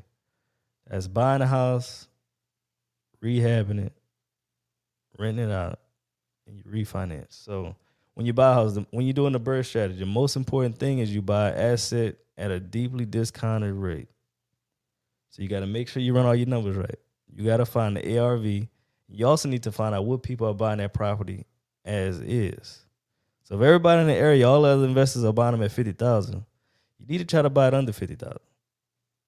You don't want to buy at the same price as them because, hey, worst case scenario, you get in the buy and you can't finish the rehab. You can just go ahead and sell it as is to the people in the area, and you got it at a discount. You can sell it to them at a discount, and everybody cool. You can get rid of it if you need to. Rehab, you got to make sure you get multiple estimates from multiple contractors. So, your budget is not way over. It's not way over budget, and your budget still makes sense. And when we talk about the rehab, you got to make sure you get qualified people to do it, because you don't want to hire a random person to come do it. They start and they don't finish or they don't show up, they're not meeting timelines. So you got to make sure you get a contractor that's referred from somebody else, or somebody that's you picked them up from a real estate investing networking group.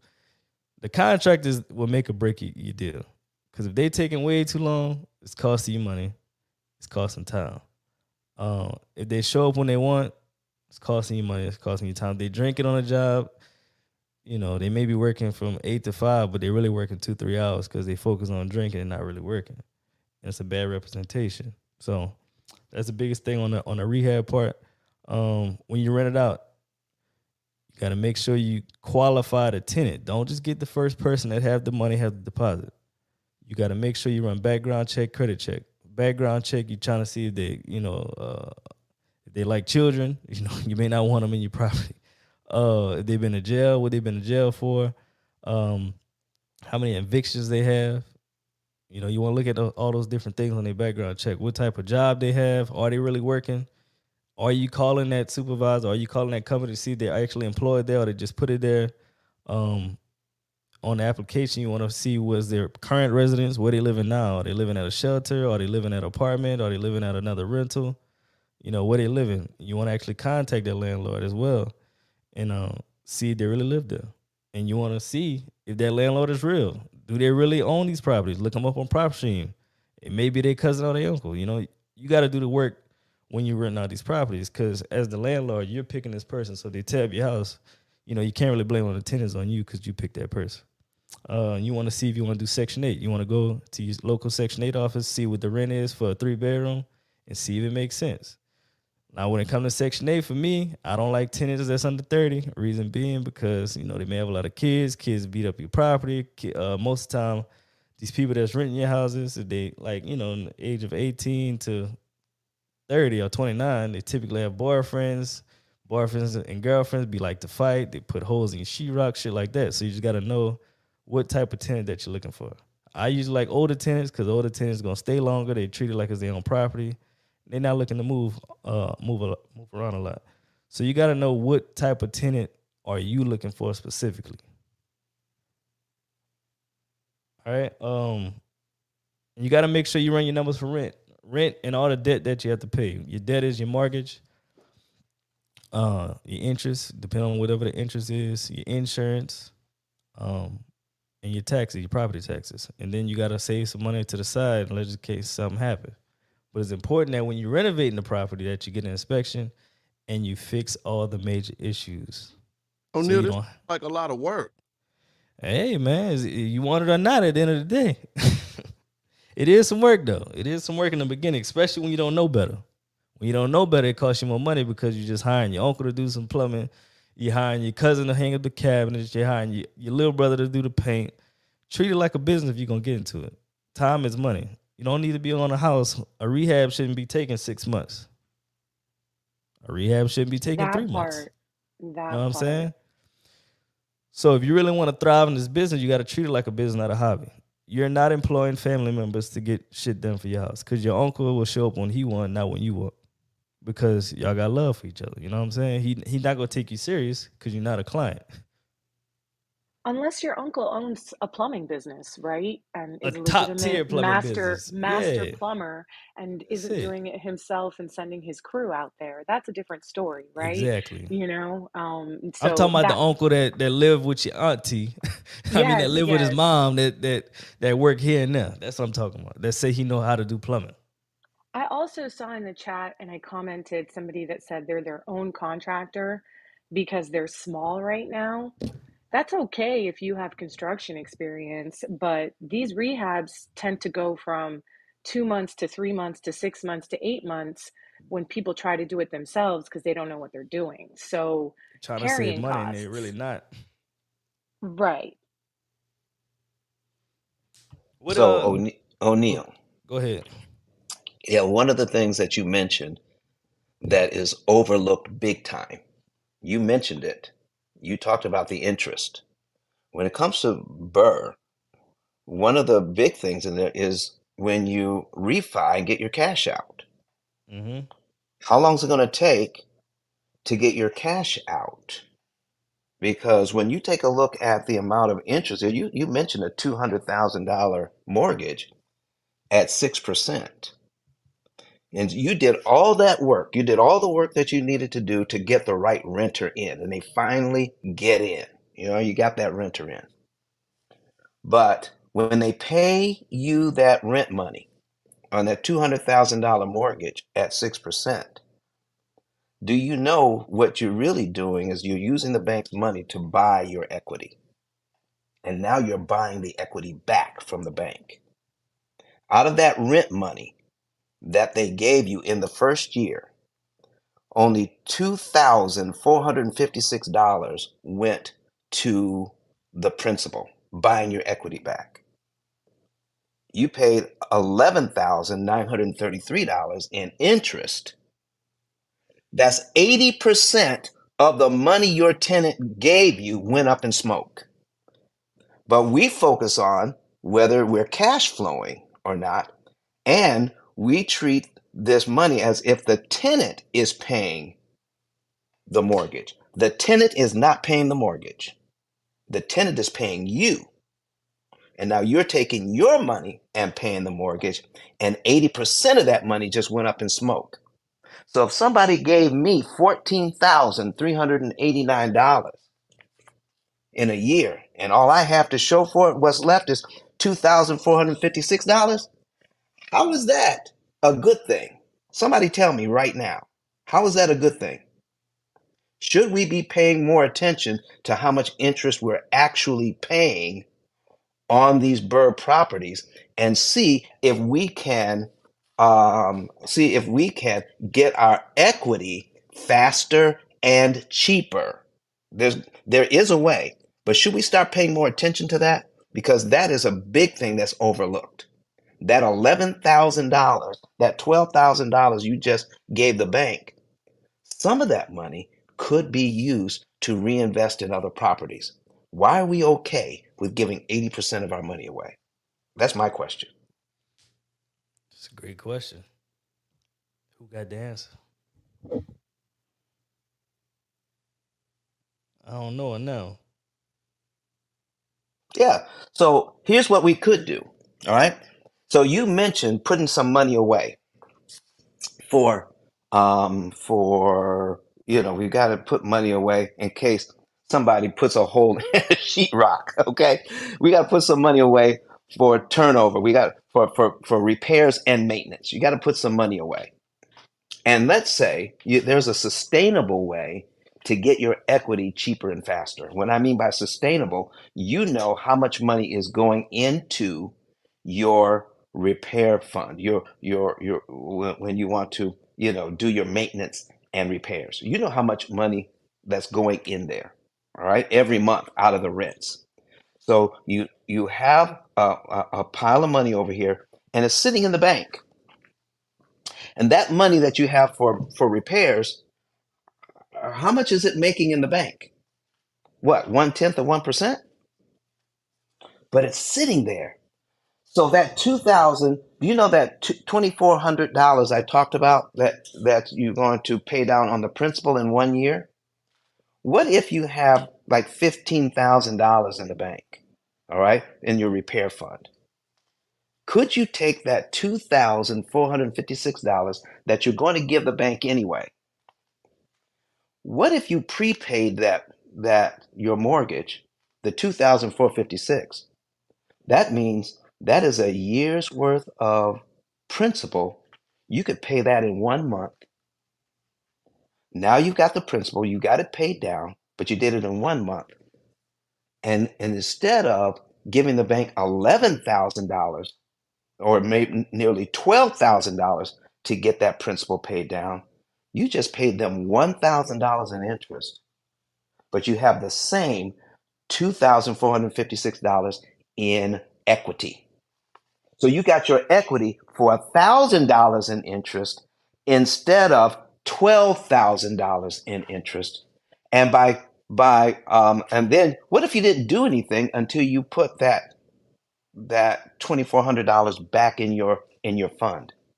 Let's say it took you 3 to 5 months to put it back. And could you take that money and do it again and knock off another year and save another $12,000? This is what I'm talking about.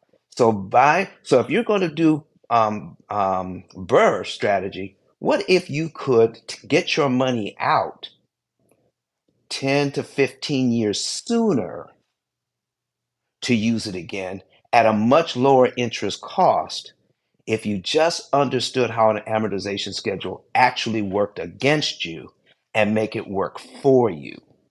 Once you see these numbers shake out, you can get instead of taking, getting your 80% out of your $100,000 in equity.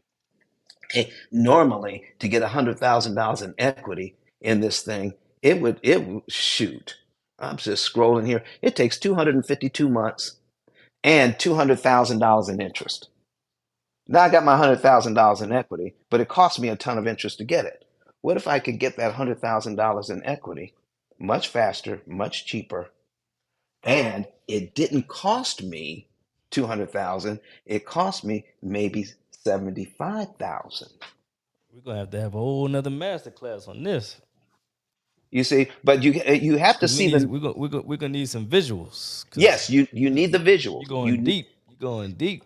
You need the visuals to make sure you can see this happening. But we're throwing away a lot of money. Investors are throwing away a lot of money on interest when they could take that money and be buying doors with it. But we just count that money as the cost of doing business because nobody's talking about it. We talk about every other aspect of this.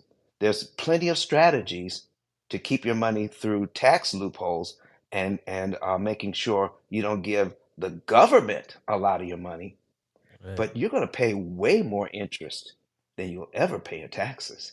And we don't have anything for interest conservation. Nothing. I'm done. Appreciate that. Appreciate that. We got Byron, man. Oh, You up? Build-A-Rent. I want to hear what Alvin got to say about that Build2Rent play. Alvin still with us? Yeah, I'm with you. Yeah, man. Tell us about that. What the Build-A-Rent, the benefits are, and what's the headaches about it as well. Well, I always look at the advantages first, and but it takes experience, skill set, a team, or something, or all of the above. But let's just use that $200,000 house, for instance, O'Neill, that you were talking about. Um, for a build, well, let's not use a $200,000 house. Just use a $300,000 house, and it may be a duplex, so it's going to be a rental because that's what we're talking about. Build a rent. That $300,000 duplex, if those units are, call them, it's a two bedroom, so they 896 square feet each. You got roughly 1,700 square feet there. If you can, if an experienced builder today, knowing what his finishes look like and knowing how to value engineer his construction, may be able to build that thing for, call it 120 bucks a foot. So you got 1,700 square feet. You might be all in this thing at 190, 200,000 bucks. Well, I just told you it's a $300,000 duplex. So you just built in, when you build this thing, you got 30% appreciation the day you finish. So the cars that we buy, or that hamburger that you went to McDonald's and got yesterday that cost $9, it probably didn't cost McDonald's anything but in hard costs less than $1. Then they got other ancillary costs for having a building and employees and etc. But they probably didn't spend over $3 for that $9 hamburger. It's almost the same thing when you're building this house. If you know how to do it with the right teams and everything, you're all in this thing at 200. Even if you go over a budget at 220, 230, you still have a $300,000 asset. So all the houses that you go buy, your $300,000 home that you just purchased, that builder didn't cost him more than 300,000 to build it. There's a big uptick in creating your own value. And as a builder, that's what you're doing. You're creating value. As a wholesaler, as a flipper, you're taking appreciation of value that's there. You're adding a little work to it and increasing the value, doing the same thing with a new build. I got a Some, question, Alvin. huh? Like with these neighborhoods, like the DR Hart neighborhoods, okay, let's just say they're selling a house for 300,000. What do you think they all in at? No more than 220. So they And making about 80,000. Well, it's probably less than that after realty it's fees and less than stuff. that. You got your closing costs and Yeah, you got about 45, 50 probably. exactly. But there's a minimum of a 20% margin in those things because it's not worth the squeeze if you gotta do that for less than 200. And you also won't catch a D.R. Horton doing a single house in a neighborhood unless you hired them to do a specific deal. I think so they go into a whole neighborhood, and the reason that is because okay, one house you make 20,000, but if you do 100 of them in this neighborhood, that value engineering and the uptick that you get because you're buying more supplies, right? You're able to squeeze your costs down a little bit more, and so now that 20,000 on one house turns into 30,000 on three, it turns into 50,000 on 100 because just the economy of scale that you get for doing more things in the same place than scattered all over the place. So, but in that $300,000 house neighborhood, the guy that developed that land. Just I'll give you a for instance. 8 acre tract of land we got right now in Mansfield, Texas. We paid 800,000 for that land. We spent $200,000 on the engineer to get that piece of land platted, meaning when you look at it, it looked like 91 little lots for townhomes. Now we spent 800 plus 200, and it took us a year. But next week, when the city stamps that plat and says this is approved for 91 townhome lots, What would those that value go up to? townhome are worth $45,000 to $50,000 a piece now. And so now we turn that $1 million investment into a $4.5 million asset. So now that $45,000 lot, you can probably on that thing, I think those townhomes are going to be worth somewhere about $500,000 a piece. Typically, the dirt and the lot don't cost more than 20% of the value of the home. So that's if you're doing one. But if you're doing them like I just said, our lot cost versus the value of that is so much greater. I mean, we got $30,000 a lot profit built in just on the lot. Then when we build the townhomes that's going to sell for 500,000, our budget on those townhomes is $220,000. So now you're talking 220 plus maybe 10 for the lot that it costs us to do that. Now 20 for the lot that it costs us to do that. And now you're in that thing at 240, 250 with a $500,000 value. So our exit strategy for those townhomes is first to sell them. And then if all else fails, we got roughly 250, even if I count the cost of interest and everything, we're all in these things at 300,000, we can rent them for 1,800 and still make a profit. And, and so, and then there's multiple exit strategies along the way too. So that's what O'Neal just said. He don't do anything without multiple exit strategies. So the first Hell no. on that deal is after those lots get platted, they worth 45,000 a piece, 4.5 million.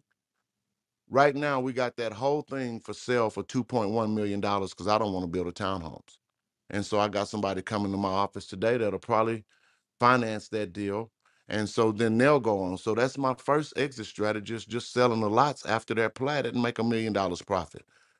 The second exit strategy is do all the horizontal improvements, meaning I can get all the roads in, all the streets in, curbs, gutters, fences, and everything up around the neighborhood, and then start selling lots. That's Then the another. value go up again, right? And the value go up again once the streets go in and all that stuff. That's right. And so then the third exit strategy is to sell it. The fourth exit strategy is to rent it, and there's 91 of them in a really nice area. And so that build to rent model gives you multiple exit strategies along the way, especially when you're starting at just ground zero with the dirt. Hey, yo, I So got Alvin, a question for Unc real quick. Hold on, I got a question for Unc real quick. Uncle Alvin, did you know they was building at HEB before you brought that land in Manville? They, I did not know. okay. I They did got not. an HEB town center, and HEB does not miss when it comes to real estate development. So just wanted to let you know your value probably going up a whole lot because they're building an HEB town center off Highway 6 and 288 in Manville called the Manville Town Center. Just wanted to let you know that. So HEB like a Whole Foods situation. They are turning into. Yeah. Mm. So, Alvin, a quick question. We've talked about this, but when you talked about you're all in and how much interest that was in the thing, but what if you could? We've talked about what if you cut that interest cost by 50%? So I'm working with an investor that we all know, but we're gonna prove it out to be true. They're involved in a project that's going to cost at least 15 million in interest alone. 15 million in interest alone. I'm going to save him seven. I'm going to save him $7 million in interest without sacrificing a dime of the monies that's supposed to go into reinvesting. So now, instead of costing 15 million, it's going to cost $7 million less just in the interest cost. What could they do with that? This is a thing that we got to stop ignoring, wouldn't you say? That's a fact, and I'll tell you that that is applicable, Don, most of the time on our permanent loans, on our construction loans, and on our loans on the land. 90% of the time, those loans are interest only. So we're burning through cash, as you say, at an exorbitant rate. But that's why O'Neill said, "Hey, man, if that rehab taking 6 months, all you're doing is burning cash. You're burning time because 90% of those loans on a flip are interest only. So time is Yeah. money, as he said. So Try to be in and out. got to be in and out. And then once you get out and you get into a permanent loan situation, what Don is talking about is absolutely critical to your long term success. I mean, I want to do that on our larger multifamilies, and we're just gonna figure that part out. But I thought, you put a 40-year mortgage on a deal and you think, okay, that's great, it's locked in forever, and I don't have to worry about it because, when I'm 135 years old, who will care if that mortgage is paid for? But man, what if I could pay it off by the time I'm 90? That leaves me 40 years. I mean, it's a lot. I'm not that old, but uh, a lot of times when we think about a 35, 40-year mortgage, you don't think about that. You just, oh, if I can make these monthly payments, that's great. But what Don is talking about, if you can pay that interest off sooner or pay that asset off a whole lot sooner, you might have a lot more years of bliss. Yeah. Hey, Alvin, I got a question. So, what's the headaches about doing the build to rent though? What's the downfalls, man? We talked about the positives, the exit strategy. What's the downfalls of doing it? I think the first part, O'Neill, is finding the people. Real estate is a people business. So when you're talking to build a rent, you're looking at everything from architects, engineers, contractors, AC guys, buying blinds, and so you really, I'm not gonna say you can't do it by yourself. You will not do it by yourself at scale. So the hardest part about that is people. Um, you got to find the reliable people, the people that are not going to try to goose you on price. So you have to know what things cost. Um, so the team, the team is the most important thing because you will not know everything about every piece of this. And if you do, that's great. If you know everything about every piece of this, that's great. But that don't mean you can still do everything. So you still need people. I When might you know say how to. team, what do you mean specifically when you say team? You talking about like attorneys, a realtor, or you talking about like a land development, a plumber, and the people that do the beginner? What you talking about All of specifically? that. Because if you don't know anything about real estate, you got to find a lot first. So now you need a realtor. And now you need some advice as to if you're overpaying for that lot. Then once you find that lot and buy it, and see, this is all backwards. Then you go, okay, I bought a lot. Oh, great. Now you got to go find somebody to design a house that will fit on that lot that's commensurate with that neighborhood. Okay, now you've done all of that. Now you got to find somebody to build it. And then you got to, so it's so many steps in that process. I'm not saying you can't do it because we've got some really smart people right here in this room right now that are that started with their first one and now they're doing multiples. But the downsides, most people will not put in the work to learn. They just think that they could write a check and cure a problem, and money does not cure all problems. Money does not cure time problems. Money Money can does, get your ass in trouble too. it will get you in trouble. And then you might be paying the wrong people because everybody that say they're a plumber don't, just because they got a license don't mean they know the most effective way to get stuff done. We've all seen things that have been built that don't make sense or that don't work, and they were all built and inspected by the city and have people had licenses that did it. That just don't mean it's the most effective or the best way to get it done. So there's just so many downsides or potential downsides to that build a rent space that you really have to have a team of people that know what they're doing to make sure that you're protected on every front. Got you, got you. So Hey, Alvin, hey, correct hey, me if hey, I'm wrong. Quick question. So before when you're looking for a lot, the most important thing is, before you even put on the contract, don't you have to do the research on the lot to make sure you can actually build what you have in your mind? That you should. And Because I think a lot of people hear this and be like, I can just go get any piece of dirt and make my dream come to life, and that's not necessarily the case. And I yeah, think a lot of people get in trouble like that. They don't even do the upfront work. They buy a lot, and then that's when they start. Okay, let's go see what I can do.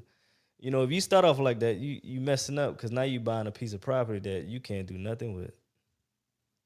yeah, that's a fact. hey, how often does Alvin? How often does the design of the house must commiserate with the neighborhood? I mean, to O'Neill's point, right? I mean, is our lot right? I mean, you typically have a vision for it. I do know like homeowner associations sometimes require that, but how often is it that your design must be in alignment with the neighborhood? Well, it just It's a great depends. question. That is a great question. Your HOAs a lot of times will dictate that. Houston doesn't have any zoning, and a lot of areas of Houston don't have any HOAs. So if you're driving down, if you are in a area that has all wood frame houses, and you come up with a nice 2-story, 3-story townhome that's brand new in an area that has not completely gentrified, you, that might not be the best place for the first house unless you have the ability to sit there and let it do something until somebody else says, "Hey man, look at that super nice house in this ragged ass neighborhood. What is it doing here?" Maybe this neighborhood's about to change and they want to be the first ones. That may not be the best use of your money at that time, especially if you're a first time investor. Just because you saw an empty lot sitting in an old abandoned or raggedy neighborhood. Oh, I can go. Now in Houston, you got people that started that 10 years ago. I mean, I built a house in Third Ward in Houston 25 years ago. Fifth Ward. It was the first brick house in Fifth Ward on Raleigh Street. I couldn't sell that house 25 years ago for $300,000. Today, every house in Yeah. Fifth Ward going up is over 300,000. So it's just timing and making it. And so to answer your question, you don't have to, but you might be sitting on that deal for a long time. I wound up living in because I couldn't sell that house. Well, that's where my girl was from, so it wasn't no big deal. But I overbuilt that neighborhood 25 years ago, and today the house looks like it's right in place because other people have come along and done the same thing. So just depending on what your exit strategy is for your money and your lot.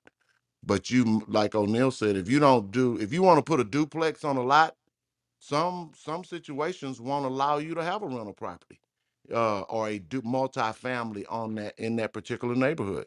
I mean, if you lived in a $500,000 neighborhood, you want to see a guy build a duplex next door to you? You might not. It also depends on how you're financing it. If you're using bank financing, then it's gonna be hard to get bank financing if you're building something that's not there already. If you're paying for it yourself out of pocket, then you might have a shot. Malachi, thank you. I was waiting for you to chime in because with that question he just asked, you do a lot in Third Ward, right? So today it's easy because you got comps, but 10 years ago, if you had built that $500,000 house over there, might not been that many comps to support the value. So That's another thing. I think that was TM who asked the question. Yeah, bro, and Alvin, that's what we seeing here in Atlanta, right? I mean, so I mean, you seeing these $1 million joints coming up on streets where you know you still a little nervous to get out of your car, specifically in areas like Mechanicsville, right? I mean, but when you I mean, it's see changing. what's happening around, to the point, you can see it, and you can see the other comps in the area.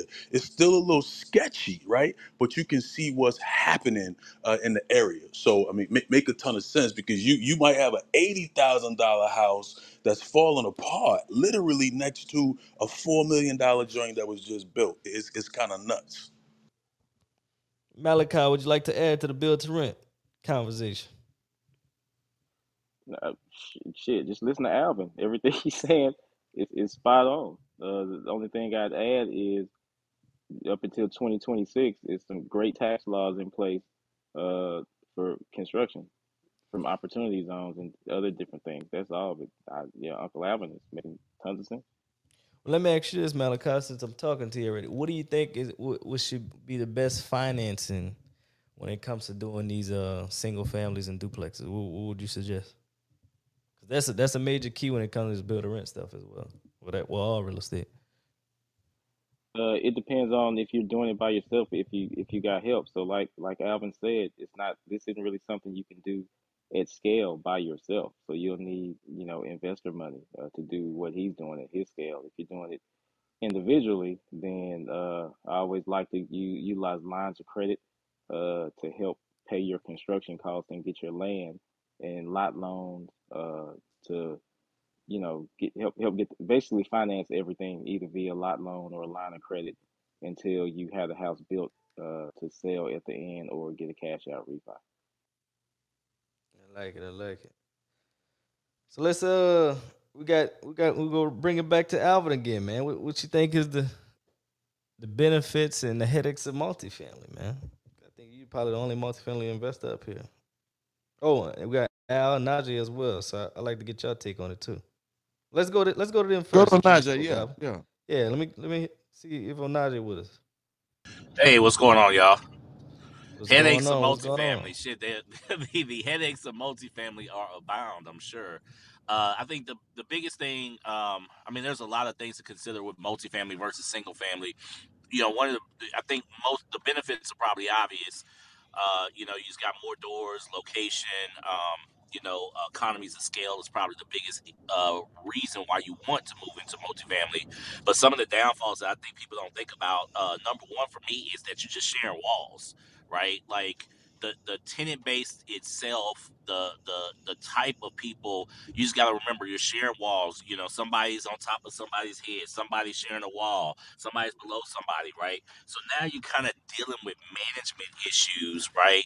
That you likely won't have to deal with in single family, right? Oh, this person's parking in my space. That's a big one that I've dealt with, where we just to the point in our company policy, we're eliminating parking type of deal, like reserve parking, right? I don't do that no more because they can't, they always fighting about dumb stuff, right? So sharing walls can include just literally like, hey, this kid is on the second floor, and now they up all night screaming, or things like that, or just you could have one nasty tenant, literally one nasty tenant in a whole complex or a whole wing of a building, and that one nasty tenant bring all they roaches and bed bugs and all they crap to everybody else, right? Because you sharing walls, and that stuff travels. So those are some of the management is really probably the biggest issue in my opinion. I'm curious to hear what Uncle Al has to say. I'm sure he probably agrees. But that's where multifamily gets tough. And if you're under, I don't know, 50, 60 doors, then management is really, really tough.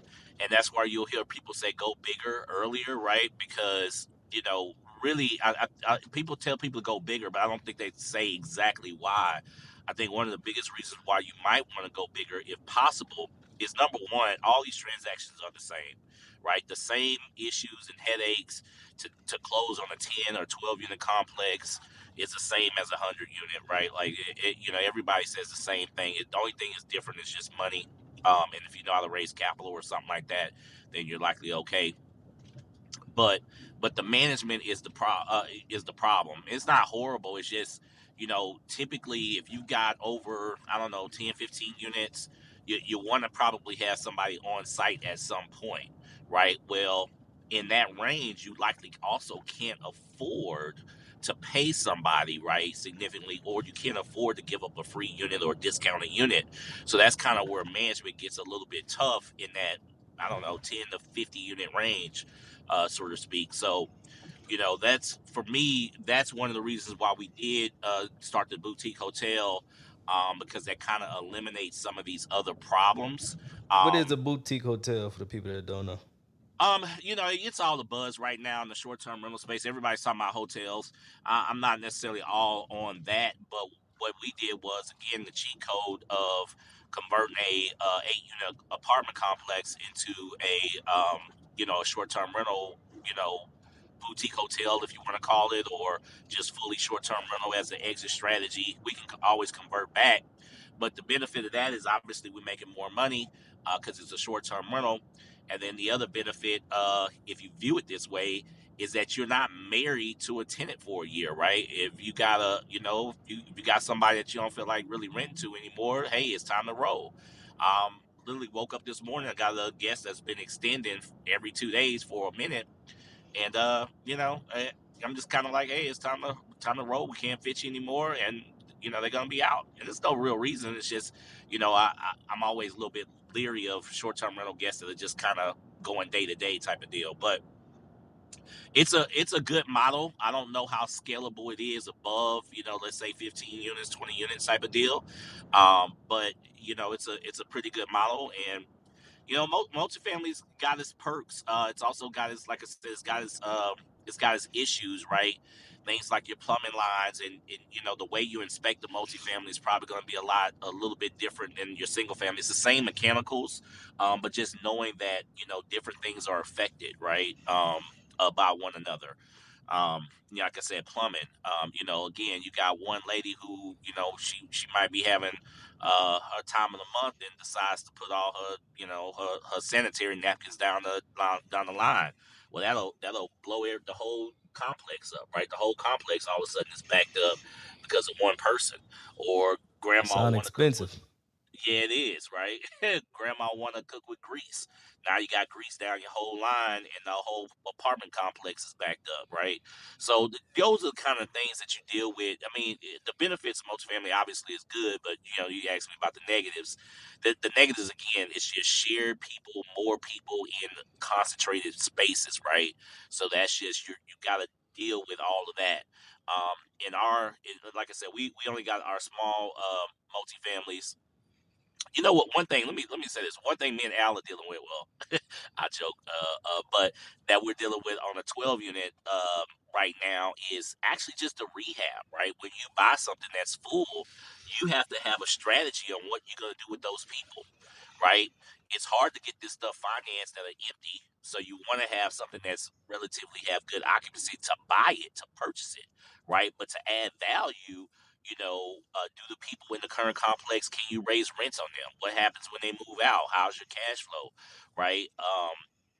In addition to that is, maybe you do have some money and you want to upgrade the units substantially. How many people, or do you got to get rid of, and how quickly, right? How do you rehab a property while people is there? That's not an easy thing to do, particularly on multifamily, because you're sharing plumbing and stuff like that.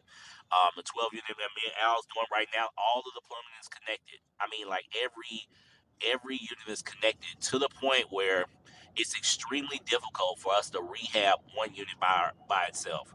We literally have to rehab the upstairs and the downstairs together, right? So there's 2 units, there's 12 units, and 6 on the bottom, 6 on the top.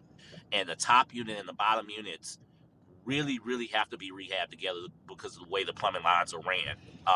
And that's proven a little bit of a headache, a lot of a headache, honestly. That's been my biggest headache on this project. So, these are some of the little bit of downfalls, and we could have, frankly, just bought the property and just kicked everybody out, but that's not kind of landlords, for me, that I like to do, and I like to be. We try to do right by people, but doing right by people can also be a headache, which is what we're kind of seeing right now. So, but I still feel good about what we're doing and how we're doing it because we're moving through the units now. But just dealing with people, it's always a thing. And again, with multifamily, you're just dealing with more people in concentrated spaces. Hey, Najee, one of the things that we do when we get into that situation of rehabbing in-place units is we get a little small pod, and we've had pods and let each tenant put their big valuables in, and then we block that pod off with plywood and mark their name and their unit number, and then the next tenant put their stuff in that pod in front of that, and then we put them away for 2 or 3 days in a short-term stay. They like that because they feel like they're going on vacation for a couple of days, and when they come back, their unit is done. And so we moved them out for 2 or 3 days, and when we move them back in, everything is done, and then they unpack their stuff out of that pod one at a time. And we've paid people to move stuff in with the tenant right there, so we don't get accused of breaking anything or people stealing stuff. But that's some creative ways of doing those in place. That's a really good. I didn't think about the pod. I thought about the short-term rental place because I got one, but I didn't think about where they stuff was gonna go. That's actually a really good a move. That's a damn good idea, OJ. We need to definitely implement that, bro. That's a damn good move. Appreciate you sharing that, Unc. Yeah, man, that has helped so much. And you let them go away for a couple of days, they come back and they move their own stuff out, and now they got a brand new unit. And when you told them they rent going up, it's hard for them to imagine paying $150 more in rent when they didn't even move out. And they see the stuff happening, but it don't feel the same as when they walk out and they come back and it's a wow factor. They don't have a problem with that. Um, One of the big things that in multifamily, I'll tell you, my biggest headache today is insurance. I mentioned that Oh my yeah, Hell yeah. 3%. That's my biggest, insurance and taxes. Oh my god, and taxes. and taxes, but they not going up near as much as the insurance. And that's the part that your rent can't go up 300% just because my insurance went up 300%. And so right now, that's our biggest headache is making sure we got the right coverage at the right price, and the way the insurance market is in that space. Al, I don't know if you're experiencing that, but we have to sign a broker record letter, so we're locking ourselves into one broker because the markets won't give us multiple quotes. It's just the way Yeah, it is. no, we State Farm is probably the only market where the independent chain doesn't have access to it, and it's crazy that you brought this up because Crystal texted me earlier. I'm Yeah, actually on you a need to college talk about tour with my that daughter. insurance, man. Shit. Yeah, so a couple things. I've never seen a market like this to where you got inflationary costs, the cost to build, holding costs, the cost of material. When it costs more to build, eventually insurance is going to follow when you start having record losses. And so when we look at the state of California, which is probably the worst ran state when it comes to, it's the least insurance friendly state, and it's probably one of the worst states when it comes to just business and period. That's why so many businesses are leaving the state. When you got record mudslides and wildfires and things of that nature, and you don't allow insurance companies to raise rates to cover the record losses that they paid, they got a couple choices. They can non-renew customers. They can do what State Farm did and say, "Hey, we're not writing any new customers. We're not pulling out of the state, but ain't nobody getting new policies." They can do what Geico did. Geico gave all their agents a check and say, "Hey, thank you, but we're done. We're not having any agent in the state of California." Allstate, it didn't really make the news. They stopped writing homeowners in California probably 5, 6 months ago. And I think you're going to see more companies leave the state of California because, as the insurance commissioner, you cannot ask insurance companies to raise the rates of other residents in other states to subsidize your state. So that's what's going on.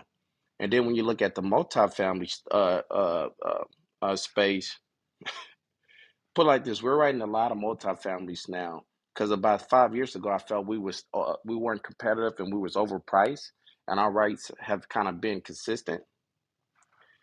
We're writing Class B, Class A apartment complexes all day and saving investors hundreds of thousands of dollars in insurance premium. It's just what it is right now in the market. Uncle Al is man, it's from homeowners to multifamily. Insurance companies are losing money, and when they lose money, you're going to see record increases. Period. This is kind of what's going on. And then because when insurance companies increase premiums, it takes them about 18 months to see profit, right? And so if you're losing billions, it's going to take you about 18 to 24 months to recoup that money that you lost through rate increases. And you still have to monitor who you give policies to because you don't want to keep insuring people that have claims. And in some states that are claim centric, like Cali, because it has so many natural disasters, that's damn near impossible to be profitable when you can't get interest rates. You can't increase your insurance rates. So hopefully that helps. Al, if you could forecast 3 to 5 years from now, like what where do you see rates and insurance specific to our rental policies, like 3 to 5 from now, if you can go that far? And man, no one can go that far. I mean, you can. You can do it actuarially. Progressive likes to do it with data, and all insurance is state specific, right? It's not. It's no. What works in one state ain't gonna work in the next state because you got coastal states that have wind exposure, hurricane exposure. You got Dallas, they got a lot of hail exposure, tornado exposure. California, Denver got everything besides hurricanes. They got mudslides, wildfires, earthquake. I mean, you name it, right? And then you look at Florida. I mean, Florida's hit with hurricanes seems like every year. Louisiana, same thing. Now you look at a state like Nebraska. I mean, they don't have a lot of natural disasters, right? They may have a tornado every once in a while, but it's just some states that they don't have natural disasters like that. So I'll say this: people that are looking to invest, everyone want to live in coastal states. Typically because it's by water. The most heavily populated states are pretty much all coastal. Even you go up to New York, all coastal states, you're going to always pay the highest insurance premium in those states. If you are investing in the Midwest, that's going to be some of the lowest premium because they don't have wind exposure like that. Maybe Kansas and a couple other states have, active tornadoes, but for the most part, if you have a high risk of having a catastrophic loss, your premium's always going to be high, right? And that's what the insurance That means model is it's built going to up. Y'all do. see that smile on this dude's face? Look at the smile on this guy's face. That means all the prices going up. And he just still up here chilling, man. That's what it is. He Hey, just making man, more money. Yeah, that's all it is. That's all he's saying. Roundabout, no, it's going up. my job is to help people manage cost versus risk, bro, and just to be honest with people. So, just understand if you're gonna buy in coastal markets, I would buy where it's not prone, because flood insurance will kill your profit margins. Either you're gonna have to build up so they don't flood, or you're gonna pay down near a mortgage payment uh, for the flood insurance. It's just crazy right now. I know that probably don't really help you a little bit, but No, that's you got to perspective, bro. Appreciate that. That's perspective. Let me give you a. cool. There's right now we're shopping for insurance for Louisiana, and the carriers will not That quote shit it bad, out ain't it? 20 days. They will not give you a quote if you ain't gonna pay for it in less than 20 days. Period. Because it's changing that rapidly every day. You talking about flood insurance, Uncle? You just talking about So, the multifamily market? yeah, multifamily, just property and casualty. Yeah, yeah, it's wild right now, man. It's wild. I think a good indicator for everyone that investing, if you start looking at are insurance companies making money, if they are, that means your rates are going to be pretty stable. Okay, if there's record losses, you got to factor in like I'm about to get hit. You might have a 25%, 30, 40. I've seen people with 60% increases on multifamily. Like it's just killing their profit margins. In addition to, their property taxes went up, and their interest rates about to go up in a couple of years. They might not be. They might have to get out, exit the property because they're gonna be losing money. It's just man, it's gonna be a lot of opportunities for people to know what they're doing.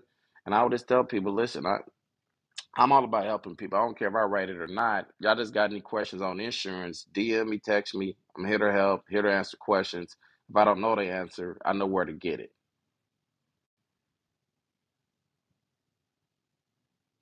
Appreciate that. Appreciate that. Ashley, you still with us? Hey y'all, good morning, good morning, good morning to you. This session has been informational, educational, inspirational, motivational. All that, huh? I got a question for him real quick, yo, Ashley. What's your question? Y'all been getting some value, man. Put some flavor in the chat. I've been having a great time. I just want to know if they're getting some value or not, because it's like a whole mastermind. Do we have some flames in the chat? I see we got a few. We got a few. We got a couple. A couple of y'all got value, huh? Just a few? Just Just a a few. few of y'all? Just a handful? Are y'all having stingy energy? Which one is it? Then they got some stingy energy. Yeah, because all these people in the room, and only a handful of them are putting fire in the chat. Let's wait that up. Okay, all right. I see some more coming in. You know how Okay, it all be? right. Thank you, thank you, thank you. Well, listen, if you all are enjoying today's session, do us a favor. Make sure you are connected with the community right here on Clubhouse. Subscribe to the YouTube channel as well. No Stingy Energy. We have over 1,000 subscribers. Let's keep that going and growing and glowing.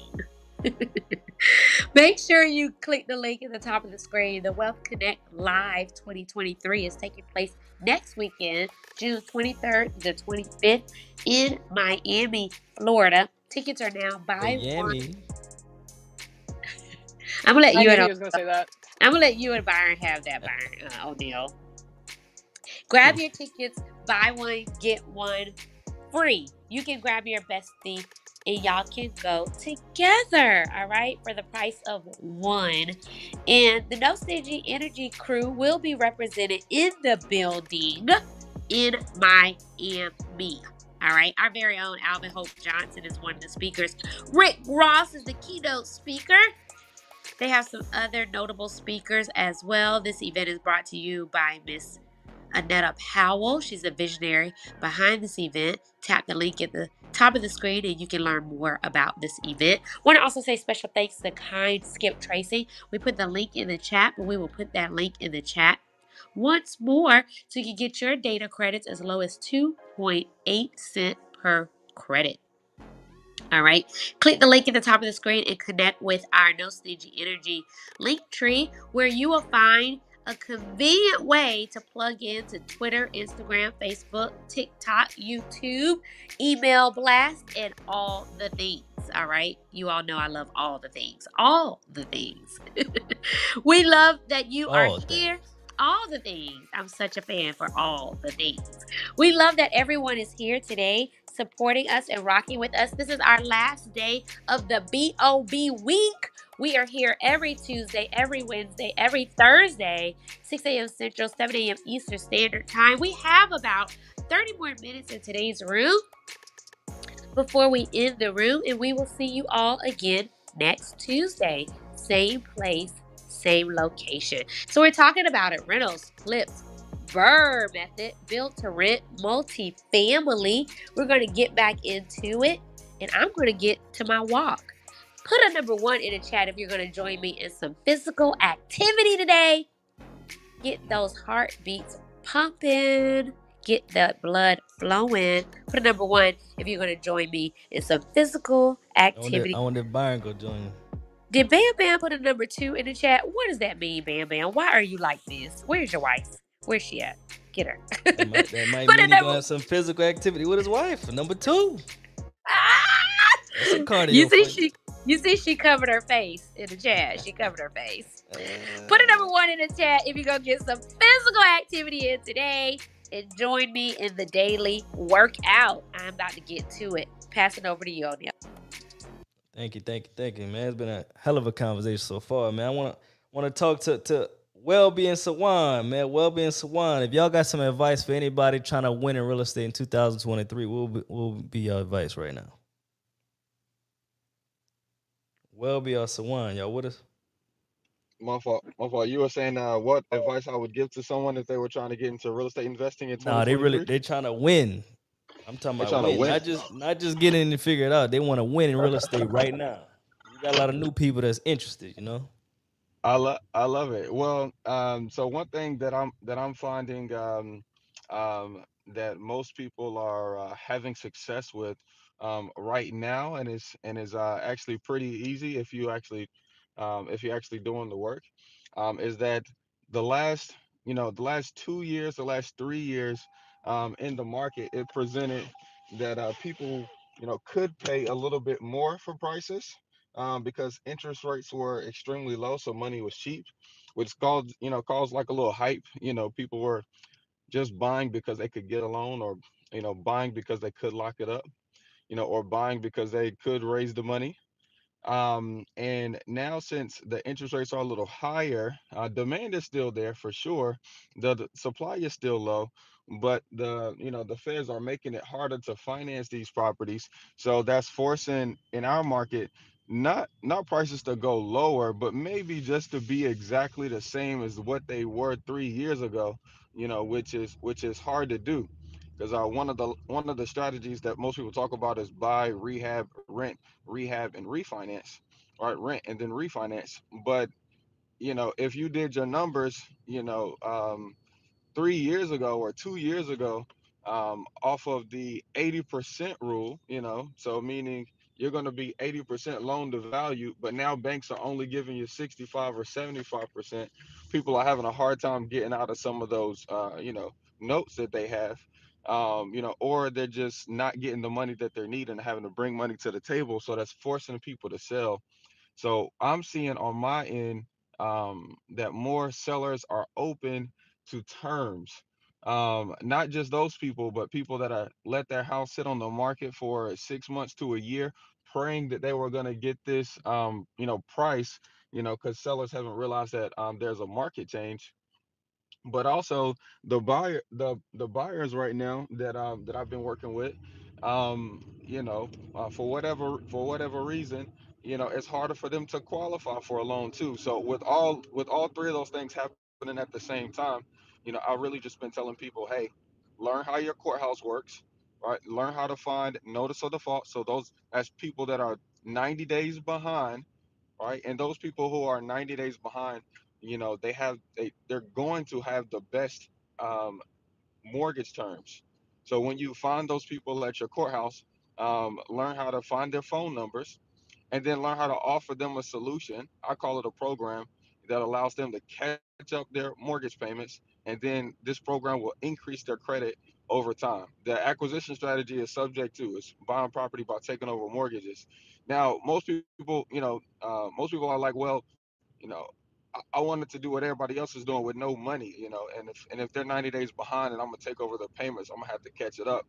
So I like to pair that acquisition strategy with a rent to own strategy or a lease option strategy. Some attorneys might call it a lease option versus rent to own, and you'll be able to find people who want to put down who have a deposit, right? But for whatever reason, can't qualify for a traditional loan or don't want to do it right now, but they have a large deposit. Let's call it, 10% of the purchase price, and you're able to sell this property for 150,000, 200,000. So they're willing to bring 15,000 or $20,000 to the table to do a lease option with you, and you use that 15,000 to cover how much money you have to give to the seller, to the attorney to catch up the arrears, and most of the time you'll be left with a little extra. So that's how you get paid to buy the house.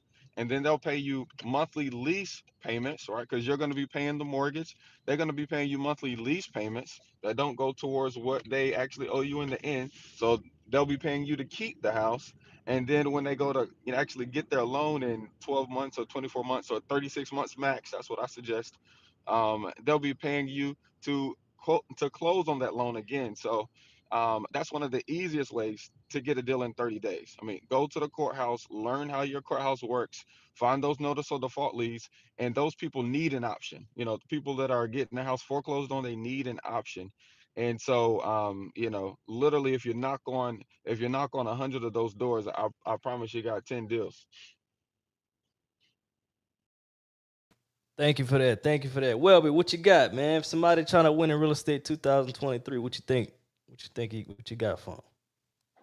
I think that it would be a simple, obvious answer, but I would definitely tell the majority of the people to properly start educating yourself.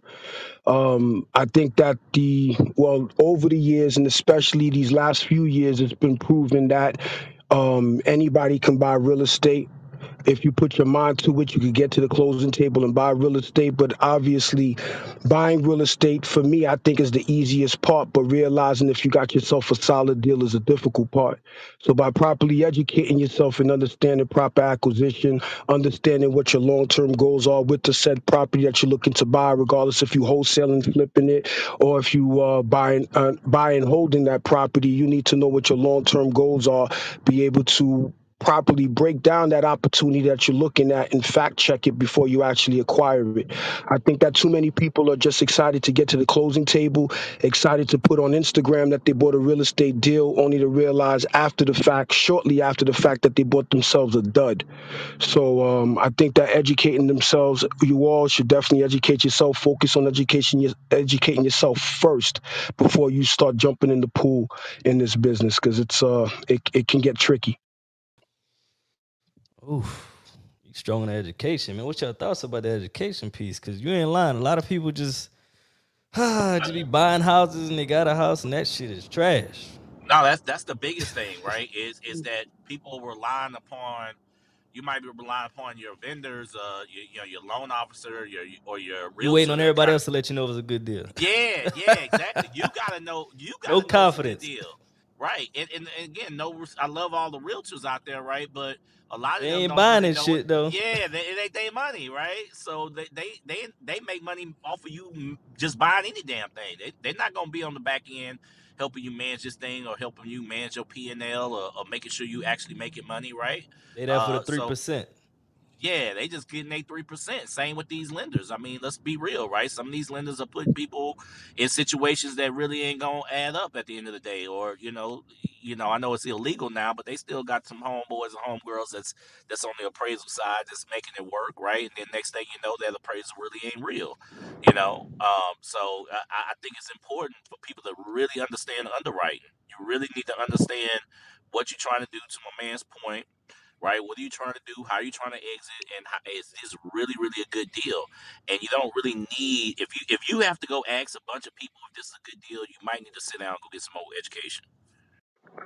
I could definitely appreciate you guys reinforcing what I'm saying, because I get a lot of flack when people hear when I say things in regards. It's no disrespect to realtors, it's no disrespect to contractors, it's no disrespect to mortgage lenders. They don't play on the side that us investors play. They don't understand the mindset that us investors have.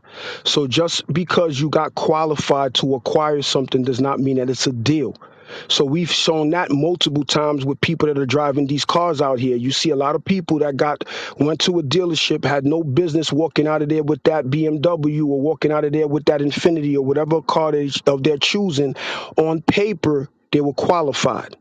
But after acquiring that property, they realized they couldn't afford it. So affordability and a good deal is two different conversations. So you can't be reliant on the mortgage lender to tell you that this is going to be a deal that's going to properly cash flow for you to be profitable in your business. You cannot depend on that realtor to fact check for you and to confirm that the property that you're acquiring, that you're looking to flip or wholesale or keep it long term, is an actual good deal. You need to have the ability to direct these people that essentially is working for you. I know people don't like to hear me say that, but it's a fact. These people are essentially working for you, so you need to be able to direct these people in regards to what is it that your goal is with said property. They need to present to you back the information you need, and then you need to do your calculations. When you follow the process of calculating that particular deal, during the process, it's going to determine if the deal makes sense or not. Anywhere in the process it doesn't make sense, that means you stop. Find out why. If it continues to make sense, proceed.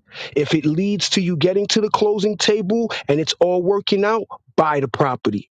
If it doesn't, walk away. It ain't a bad deal until you buy it. Facts. Hey man, that's a good ass advice. Byron, what you got, man? What you got?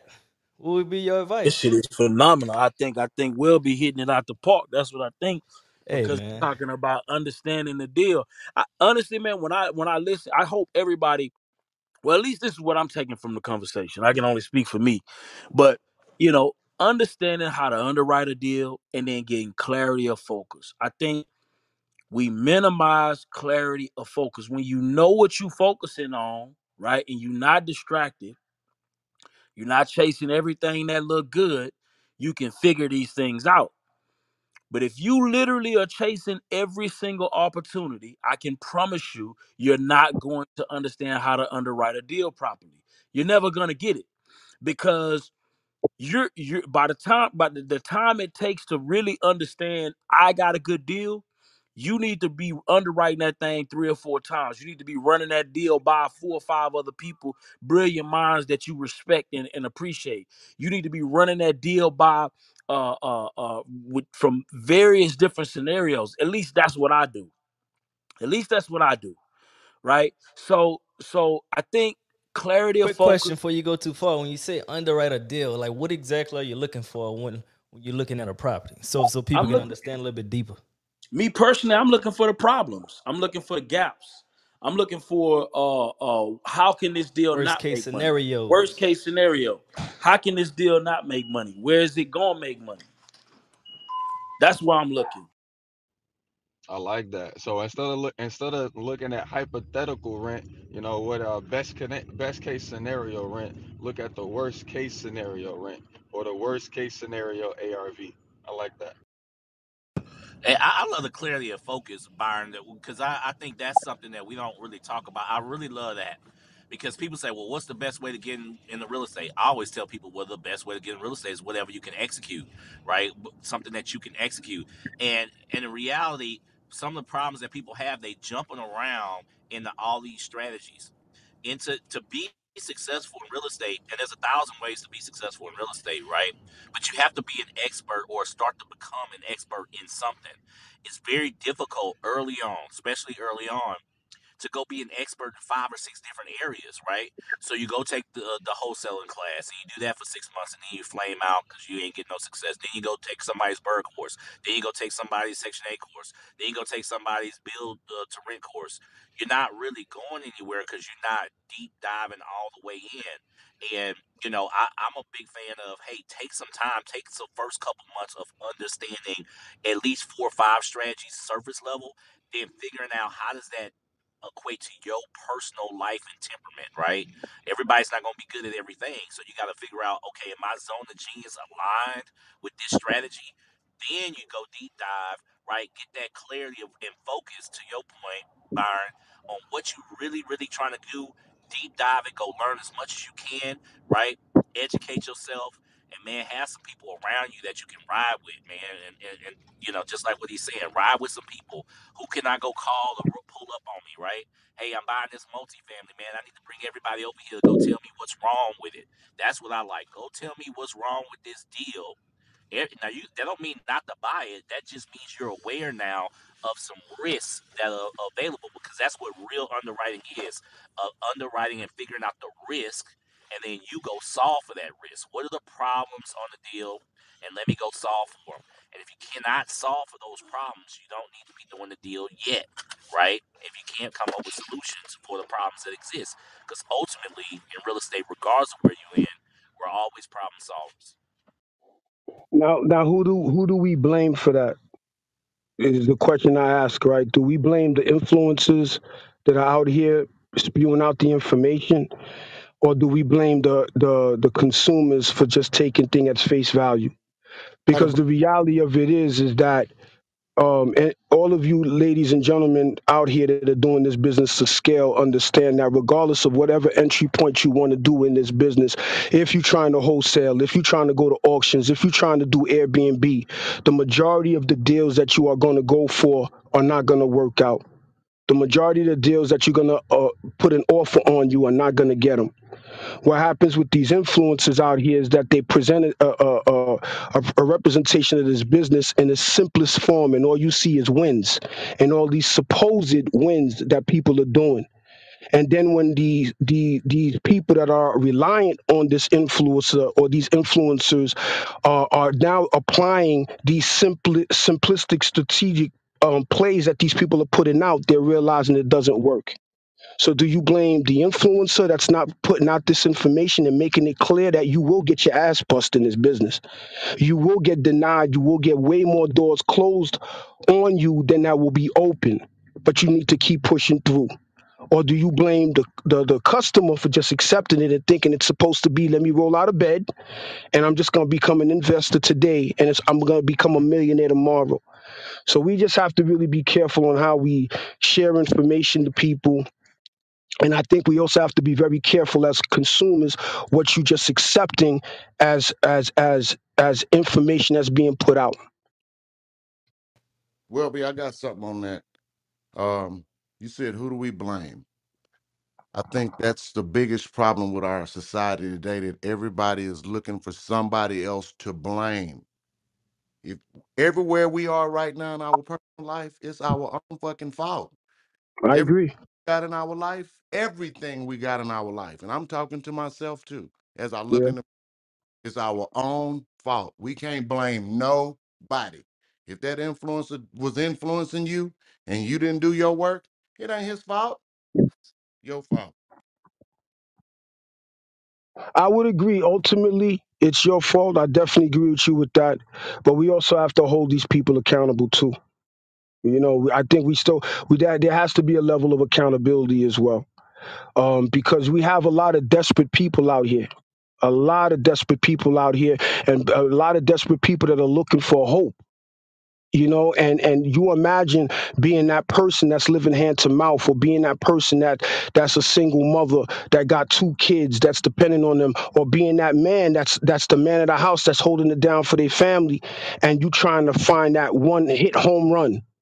I was that person. I can only speak from my experiences in the past, and I was that person that was looking for that because I'm trying to level up. I made a lot of major mistakes during that process too. I'm not the only one. A lot of people have made those major mistakes. So definitely at the end, I definitely agree with you, brother. That ultimately, the blame is on the person, because at the end of the day, you made that choice. But there's a level of accountability I think is supposed to be for everyone. Woo. Yeah, I gotta agree on that accountability piece. It is on the person at the end of the day, and the consumer for sure has to have a higher level of discernment, right? You got to go do some homework. Don't believe one person, right? Go. Maybe the influencer gives you the idea, but you got to do your own homework. But that influencer, like, look, everybody got to remember, them influencers are hungry too, right? They desperate too, right? And people are putting out, I would say curious information, right? Information where it's like, hey, okay, you trying to sell a play that's a very, very obscure and highly unlikely, right? Some Highly bullshit unlikely. information. Bullshit information, right? Let's call it for what it is. You can't call it BS because it's possible, right? Everything is possible, right? But the likelihood is like, what the hell, right? Like you're stacking 3 or 4 plays on top of each other, and now it's like, oh yeah, obscure. It's a 1-2% chance of this actually occurring. Yeah, it can occur, but shit, the likelihood is, not real. It's a fact, man. It's a fact, man. I think it was a great room today. A lot of solid advice. I'm talking about accountability and education was top tier. Ask for receipts. I see that in the chat. That's another thing. A lot of these influencers are not really doing real estate. They're just selling your education. Plenty of them. So make sure you ask for receipts. They should be, in my opinion, I feel like if somebody's teaching you something, that's just my opinion, they should be actually doing it. Because real estate But changes not all the just doing time. it, not one time Now though, proof. O'Neal. More than one Yes. time. That's Currently, I my think that, currently myself. that's my big one right now. You got people running a play one time, and now they teaching it, and One it's like, deal, now they professors. yeah, now they professor. That's bull right there. It's scary. It's scary out here. I've bumped into a lot of them. I run into a lot of them. And a lot of these cats is not doing remotely close to what they talking about. Not even close. Yeah, I see a lot of So people chasing that bag, not the impact, not the change of the community. They just want the money. But that's okay too. We here to make money too. You know that's all right. But one thing that I have learned, I don't have to rob you to make money off of you. Exactly. I That don't I part. don't I don't I don't I don't have to rob anybody to make money off of anybody. You know, but you got people that get led by the money, and if you would just do good business, the money's gonna come anyways. Hey Facts. man, if y'all enjoyed today's conversation, make sure y'all go subscribe on the podcast. I'm talking about on Apple, Stitcher, Spotify, whatever you listen to your podcast to. Make sure you subscribe to the YouTube channel as well. Man, today was a lot of valuable information. This will be on the podcast real soon. This will be on the YouTube channel today. And we got Welby coming Saturday, man. Gonna be in a live. We're gonna have a live podcast with Welby, man. Gonna drop a lot of game. But make sure you're tuning in to what we dropping, because a lot of valuable content from people that's actually doing real estate today. We ain't getting no bullshit people. We're getting people that's really in the business. Byron, you got something? Yeah, man. I think that's some great information, man. I know people who, sell education on real estate that just ain't doing the business. Don't do no real estate. They don't do the business. You know what I'm saying? And they not up on what's new. And I think that's one reason why, and this ain't even a plug, but I gotta plug it. One thing I like about the accelerator program is, listen, man, we doing deals together. We wide open. You know what I'm saying? Like, everybody see the receipts in real time. You know what I'm saying? And people actually closing deals. Yeah, closing deals. You know what I'm saying? In real life. Hey, Byron, excuse me, real quick. Yeah. I see a lot of people teaching real estate. They ain't got no successful students. And ain't nobody in nobody's CRM too. And they ain't in nobody's CRM either, seeing what they got going on. You know what I'm saying? We share the same CRM. And that's done on purpose. A lot of mentors, you can't even get in touch with them, man. You can't even call them up. You gotta book another call. You know what I'm saying? You gotta pay for more. That's all I'm saying, man. I know the people in my group, they closing deals, man. Wholesale deals, flips, rentals. They got equity. You know what I'm saying? So, well, I mean, the fruit is, up to you. Yeah, it's up to the person that's buying the course to see who they buying from. Facts. I don't think people be doing that work. You know what I'm saying? Well, I think at the end of the day, man, people want what seems the easiest too, though. Right. So, and I would love to people go to the price too, though. They look at the price. And it's what sounds the easiest. Bro, at the end of the day, scammers, bro, I can never beat a scammer selling you on real estate. I can't beat that scammer, bro, because that scammer gonna tell you this what business. He gonna articulate to this. They gonna articulate the business better than I ever could, because they're gonna articulate it in a way that makes you excited. I'm gonna tell you the excitement part, but I'm gonna tell you some real shit too, and you're gonna be like, damn, I don't even know if I really fuck with that like that. It take work. It take work. I'm gonna tell you KPIs. You understand what I'm saying? I'm gonna tell you literally how many calls you need to make. I know this information. I know how many calls you need to make for you to get a deal. I'm gonna tell you this, and that's not gonna be exciting for you. You can show them the CRM. Yeah, I'm gonna share the same CRM with you. Get it. Yeah. So I think, listen, man, the issue is part, honestly, what Welby just shared, bro. That's the reality of this business. What Najee, what Alvin shared, that's reality, right? That's sobering. It don't get you excited. But I promise you, if we were in here just throwing wins around, we was just talking about all of the good things, we weren't sharing the realities of this business, I promise you, not only will we have more people in this room, right, but it will be more people excited about real estate. And that right there needs to be woken up too. It's a fact. That needs to be woken up. Because listen, you go to events, you go to masterminds, right? And just keeping it a bean, right? It be the most exciting sounding shit that people gravitate to, and it be sometimes the most bullshit.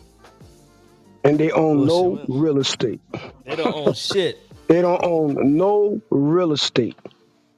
I've met some of these biggest influencers out here, man, and I'm saying this humble. And Byron, you know what I'm saying. Your favorite influencer is calling me. They Facts. on stage. They on stage, and they're calling me. But the information that they throwing out to the people, it's like, where the hell does that work at?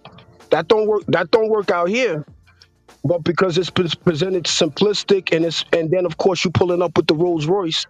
You know, you pulling up with these other trinkets and all. That's enough. You know, so when we out here telling the people, no, it's a lot of work. You got to put this work in. You got to put the work in, but the reward is worth it. I promise you. Anybody that's thinking about doing real estate, I'm gonna be on your ass. I'm gonna press you to push it. You got to do it because it's worth it. So whatever struggles that anybody's gone through, I understand. I relate to it, man. I grew up in the projects too. I'm first generation Haitian American. I wasn't born with a silver spoon in my mouth. I'm the first multimillionaire a person in my family. You understand? So you all could do the same thing that any one of us brothers and sisters on here talking and talking spicy. There's nothing that makes us special other than that we take action. That's Do the it. work. We do the work. Mm, that's all it is. Hey, Byron, I got a quick question, man. Let's talk about it. Who's all my Houston folks in here, man? We got a lot of Houston folks in the building, man. If you're from Houston, let me see a flame in the chat real quick, man. That's all I want to know. H-Town in the building. What you know about that? Stacks back to back, nigga, we still in the hood. Ride around tripping with the steel in the hood. I remember we used to rob and steal. You know what that is, me? I know what that is.